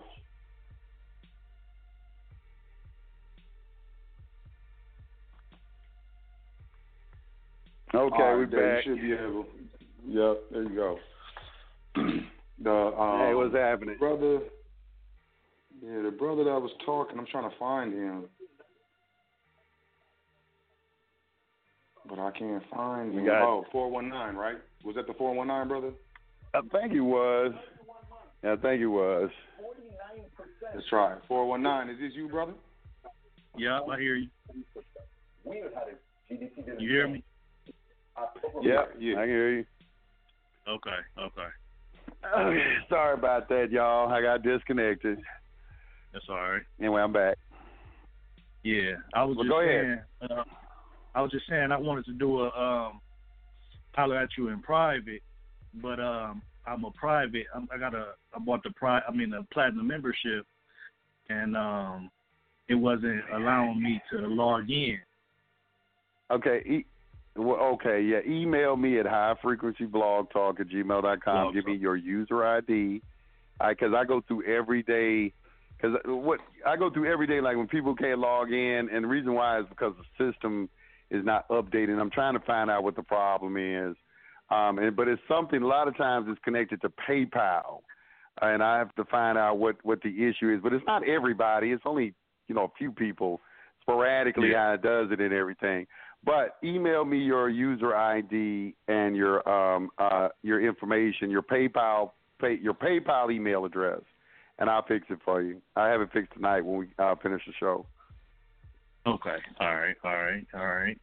Yeah. Well, I want to get with you in private. I was just listening to the show. Email me and tell me. Just email me and just kind of tell me what you want to say, and I'll give you a call. I call people all the time. I was trying to spend all day talking to people every day. They just drive me crazy, but I try to speak to as many people as I can. I know a lot of people don't think I do, but I talk to a lot of people every day. I talk to people. Right. Well, I appreciate y'all, man. It's my bedtime, man. I got to get up at 5 in the morning. But Yusef, man, I appreciate you. So I appreciate you, man. I'll be on on the blog, not the blog talk, but the podcast while I'm driving the truck. Yusef, I'll be listening to you, your YouTube videos, and the webinars and all of that stuff while I'm driving in my truck. Man, it's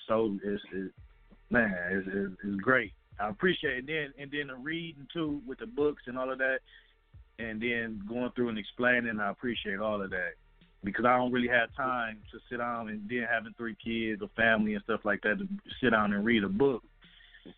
So those audio books are good. You think they're good? You think they're good? All the books, they're very good. I appreciate it. Then I do my due diligence, Googling and then downloading books and then having it read to me.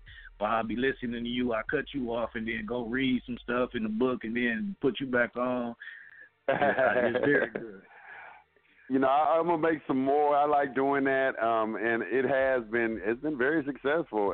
But you know, I just came to this conclusion. I said that people ain't gonna read. We just in a different time, and people have, you know, they used to things being done for them. So I said I'm gonna read to you, and it just it took off. So I got some other. I'm just looking right now for good documents. I'll be trying to find good documents that are well written that have some good explanations in it, and I'm gonna put some more stuff out. I'm gonna put a lot more stuff out. I'm trying to make them shorter too, at least 10 minutes, because them damn 2-hour long ones is like they take too long to do. So I'm looking for some, you know, so I can make at least 15 minutes long, maybe 10, 15 minutes long videos. It take approximately 20 minutes to do a 25-page document. Usually lasts about like 20 minutes, 25 minutes. I appreciate them 2-hour, 3-hour long videos and webinars because that gives me something to write to. I'll be driving them semi trucks and I'll be needing that. Yeah, you know, YouTube tell you to do that too. They say make the long ones and everything. The long ones attract more views, but I don't know. It's like it take a lot, but I'm gonna do some more. I'm gonna do some more. They're gonna be good. I'm trying to just be more creative too and find some different ways of getting people, you know, the whole point of it is to try to get you to engage you. I'll be trying to really engage people into it. That's the reason for all the graphics and all that. I'm trying to engage you in it and immerse you into the information and lose yourself in it. So subconsciously, you know, you'll start to assimilate inside of you. And I'm just trying to do that. But I'm glad you enjoyed it. Okay, I'm gonna shoot you that email. I'm gonna let y'all get on to the next caller and get on with your business. It's gonna be a Jackson Management at Gmail. So okay, I'm El Quan. So I'll get with you later. I appreciate it, bro. Okay, all right. Peace and blessings. Peace. All right, who's next? All right, let's do this. 205-0377. Peace, Mello. What's going on? Peace to the guys. Ah, man. First of all, I want to just start now.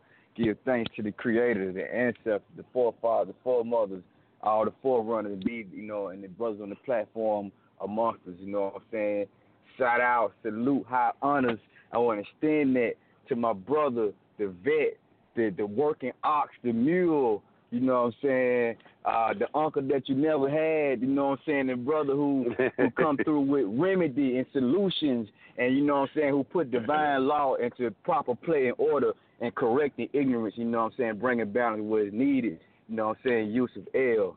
For real, brother. Appreciate you know, it, that's the brother down south, man. Bro, you probably don't even remember me, YUSEF, bro. This was me down south, down here in Birmingham, bro, where I was speaking to you back then in the summer, and you were telling me about the little remedy, how to deal with the baby mama issue and the custody issue with the children and what to do and what not. And oh man, you know, I had so many baby mama scenarios. Yeah, I know it, man. I know. Hopefully, I told you. I usually tell people though, can you work it out with her? I mean, this baby mama. I got a homeboy right now. He got a baby mama issue so damn hard, but it's like.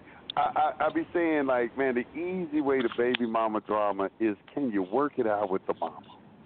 It's like, but every time I see it, there's so much emotion and people just don't want it. Like, nah, they trying to kill each other. But can you work it out? If you can just work it out with each other, it'll save so much money and so much drama. But anyway, what's going on, man? True. Yeah, man. You know, I tuned into the last show, you know what I'm saying, when you came and made, you know what I'm saying, the you know what I'm saying, the presentation or whatnot, but at the same time I didn't get in. But I just wanted to, let you know that thank you, bro. I mean, like when I was speaking to you all them days, coming home, doing the well, and then coming from, about an hour home driving and coming down, sitting on the laptop, she getting mad at me. You know what I mean? Because I'm spending too many hours in, you know what I'm saying, download, looking at this. And you put me on. You put me on to the brothers, though. You put me on to So L. Like, you was that superconductor. You you know what I mean? It was like how you transferred me to So. And me and So, like, right up in the age frame, and we were at the same wave speed. So it was like, man, I felt honored because then I met Soul, then I, got in contact with other brothers, then, so forth, and it was just like, man, it's divine, you know what I'm saying? Like Tupac say, every move is a calculated step, you know what I'm saying? Right. It's definitely the truth, man. Yeah, for real. So, hey, man, that's... I appreciate you too, man. I wouldn't be anything without the listeners, and I'm humbled by. Sometimes when I hear so many people heap so much praise on me, I don't think I'm deserving of it. I'm a regular dude. I got my own issues, my own, things I deal with, just like anybody else. I'm a regular person. Now, most people know me, find out, like, damn, you're a regular person. Yeah. Oh, yeah, I'm a regular person. What the hell you thought? I'm a regular person. But, right. I am dedicated to what I do, and I do care about my people and making sure that all people, make sure they get good information. And, I love what I do, that's all it is. Y'all don't really have to heap the praise on me. I put a lot into it. But it's good to hear because sometimes you do this stuff and you just wonder, these people really understand what I'm saying. Do I sound damn crazy? Some of the things I say, but it's really satisfaction. You get a lot of satisfaction from finding that you really are helping people. I got a guy, Quentin. Quentin, he is like a protege of mine. This boy, if anybody's going to surpass me, it's going to be him. I'm going to tell y'all right now. It's going to be him. He's so dedicated. He finds out so much stuff. And but I look at him, I'm like, man, did I really impact you like that? But it's good because somebody impacted me like that. Somebody just made me just kind of like just go in like how y'all are like listening to me. It just passes on. So there's going to be this next generation of gurus that are coming up, and somebody has to be able to take the torch and pass it on, because this doesn't last forever. So I'm glad I'm able to at least, invoke some sort of, fire in some people and everything, and make them be the ones that want to go in diligently with this information and take it to the next level and pass it on to the next generation. True. Hey, True. That's what gives part of your divine purpose, face. Bro.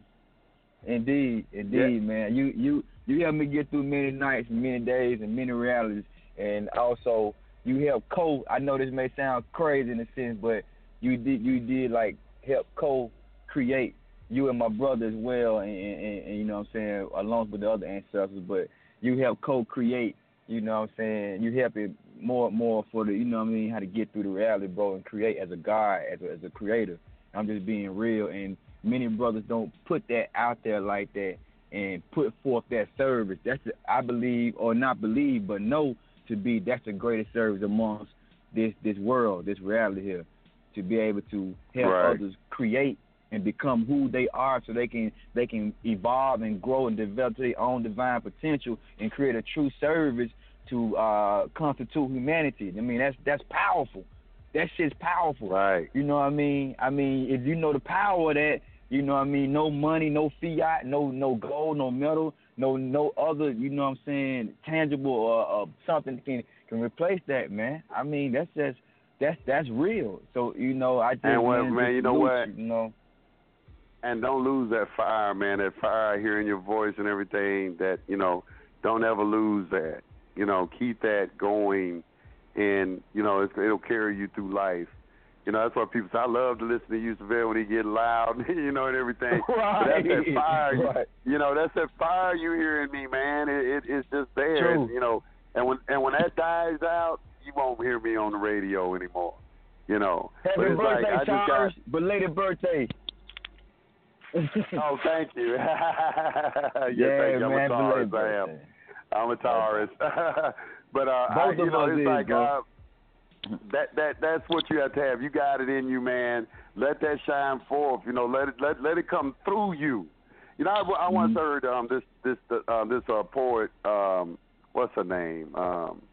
Nikki Giovanni, I believe it was, and she just said something. You know, asking about poetry. She said, I don't make poetry. Poetry comes through me, and that's the difference in a lot of artists and anything you do. You know, there are people who like force it out, and there are people who allow it to come through them. True. And that's divine. You know what I'm saying? True. And when you allow when your passion and everything, that's when you're allowing something to come through you. The truth, when it rises through you. And some people out there know what I'm talking about. You know, when you flowing with information, it's coming through you. It's coming through you. And just make that connection and, you know, carry that forth, man. That message, it'll spread far because that power that's behind it. But anyway, man, how much time we got left, Scott? We got about 11 minutes left before they kick us off. Oh, okay. All right. I was going to say we can end the show after this call. I'm going to have to get off. Okay, yeah, let's do that. We can do that. Yeah. All right, brother. But I want to thank you. Yeah, Yes, sir. Indeed. Yeah. Likewise. You coming back to the next show? You, man. I might be on the next show. I probably need to get back on the air myself, you know, start doing radio. I kind of miss radio, you know. Real quick. You was esoteric. I know the law and different things, you know what I'm saying? That's very important. Everybody want me to do that. Do that on Sunday. Okay, Yes, I'll tell you right sir. now, I'm going to do it Sunday. I'm going to do a natural law hour on Sunday. I got to think what to talk about, though. Sometimes I kind of be afraid to go too deep because people start that. You know, people already saying he's a Masonic, Rosicrucian, you know, satanic worshiper. And y'all like, you know, damn. Those are people, they're not ready for the truth. That's all that is. Yeah, Truth, I know it, man. I know. Truth. I'll think it's something to talk about. I'll think it's something.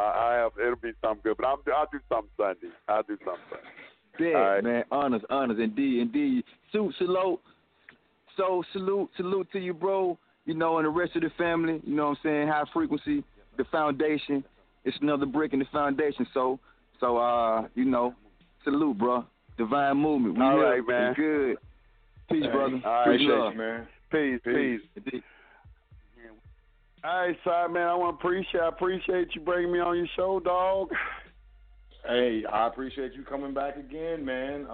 You know, I've had people emailing, where's YUSEF? What's YUSEF doing? I'm trying to tell him he ain't really feeling Blog Talk. He's on YouTube. He's still around. I found him. Y'all see he's still around. He's good. He's talking. He's healthy. I can stop emailing me, you know what I'm saying? But yeah, I realized, you know, that we hadn't really done this before, and I felt shame. So I'm Right. just correcting the wrong.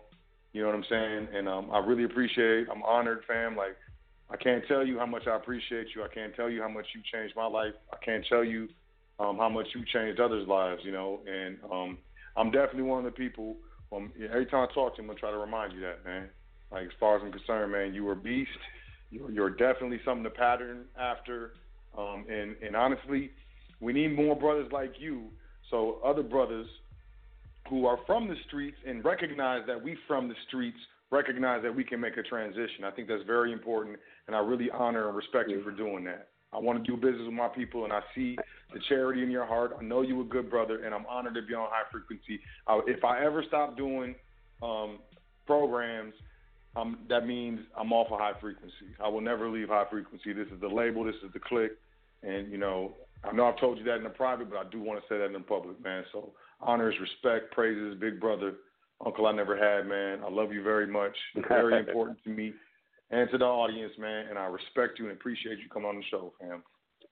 Thank you, man. I appreciate you too, man. I appreciate you, and I appreciate all my listeners. Thank you for your support of High Frequency Radio. We've been on the air now, I think, about 6 years.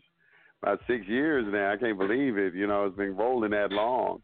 And, the listeners are still there. People still joining the email. I got to send out some good emails and stuff, too.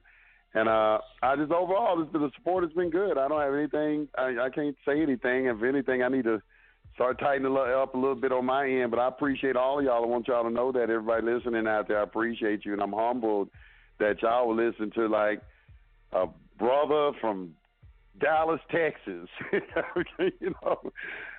coming out in the world and everything, just saying his piece and everything. And I'm glad I'm saying something that people find some value in it, and I'm humbled.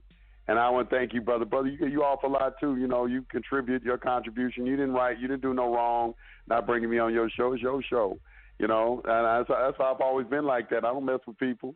Everybody knows me. You know, hey, look, man, you got freedom. Do you. You know, I don't need anything from you. It's like, I see that you know what you're talking about. Get it out there to the people. That's all I want to say. And protect the brand. That's it. That's all I ask. But that's it, man. I appreciate you, man. Thank you. Okay? Thank you. Thanks for coming on the show, man. I'm out, y'all. I will see y'all on Sunday on the Natural Law Hour. All right, I appreciate y'all, everyone, for checking out the show. Thanks, Yusef, for coming on. You can check out welcometothefoundation.com. You can also check out SBC University, privatesidesolutions.com. Email us, admin@welcometothefoundation.com, or you can email, Yusef. He put out his email earlier and stuff like that. Make sure you sign up for the email list. Saving real money. Protect yourself. At the same time, I want y'all to enjoy yourself. I want y'all to, say 10 things that you're thankful for before you go to sleep tonight. And get in the habit of being, appreciative of what you have, so you can appreciate what you get. Also, I want everybody to think about, we are worth it. You are worth it. And you're worth it being invested in. You're worth, your mind is worth you investing your time, and you're worth it of myself as well as Yusef investing our time in you. And that's what we do with these shows and these broadcasts and the websites and the webinars and all that stuff. You're worth it. And I'm talking to you. So I know it takes time to transition and stuff, but keep telling yourself you're worth it. We're going to keep doing these shows and make it together. I want to thank all the audience. There's a lot of people that called in. Thank you very much. Have a great and wonderful evening. Enjoy the rest of your week. Kiss someone that you love, and, enjoy yourself. I want to say thank you for checking out the show. Peace to the gods. Doing this thing all the way live. High Frequency Radio.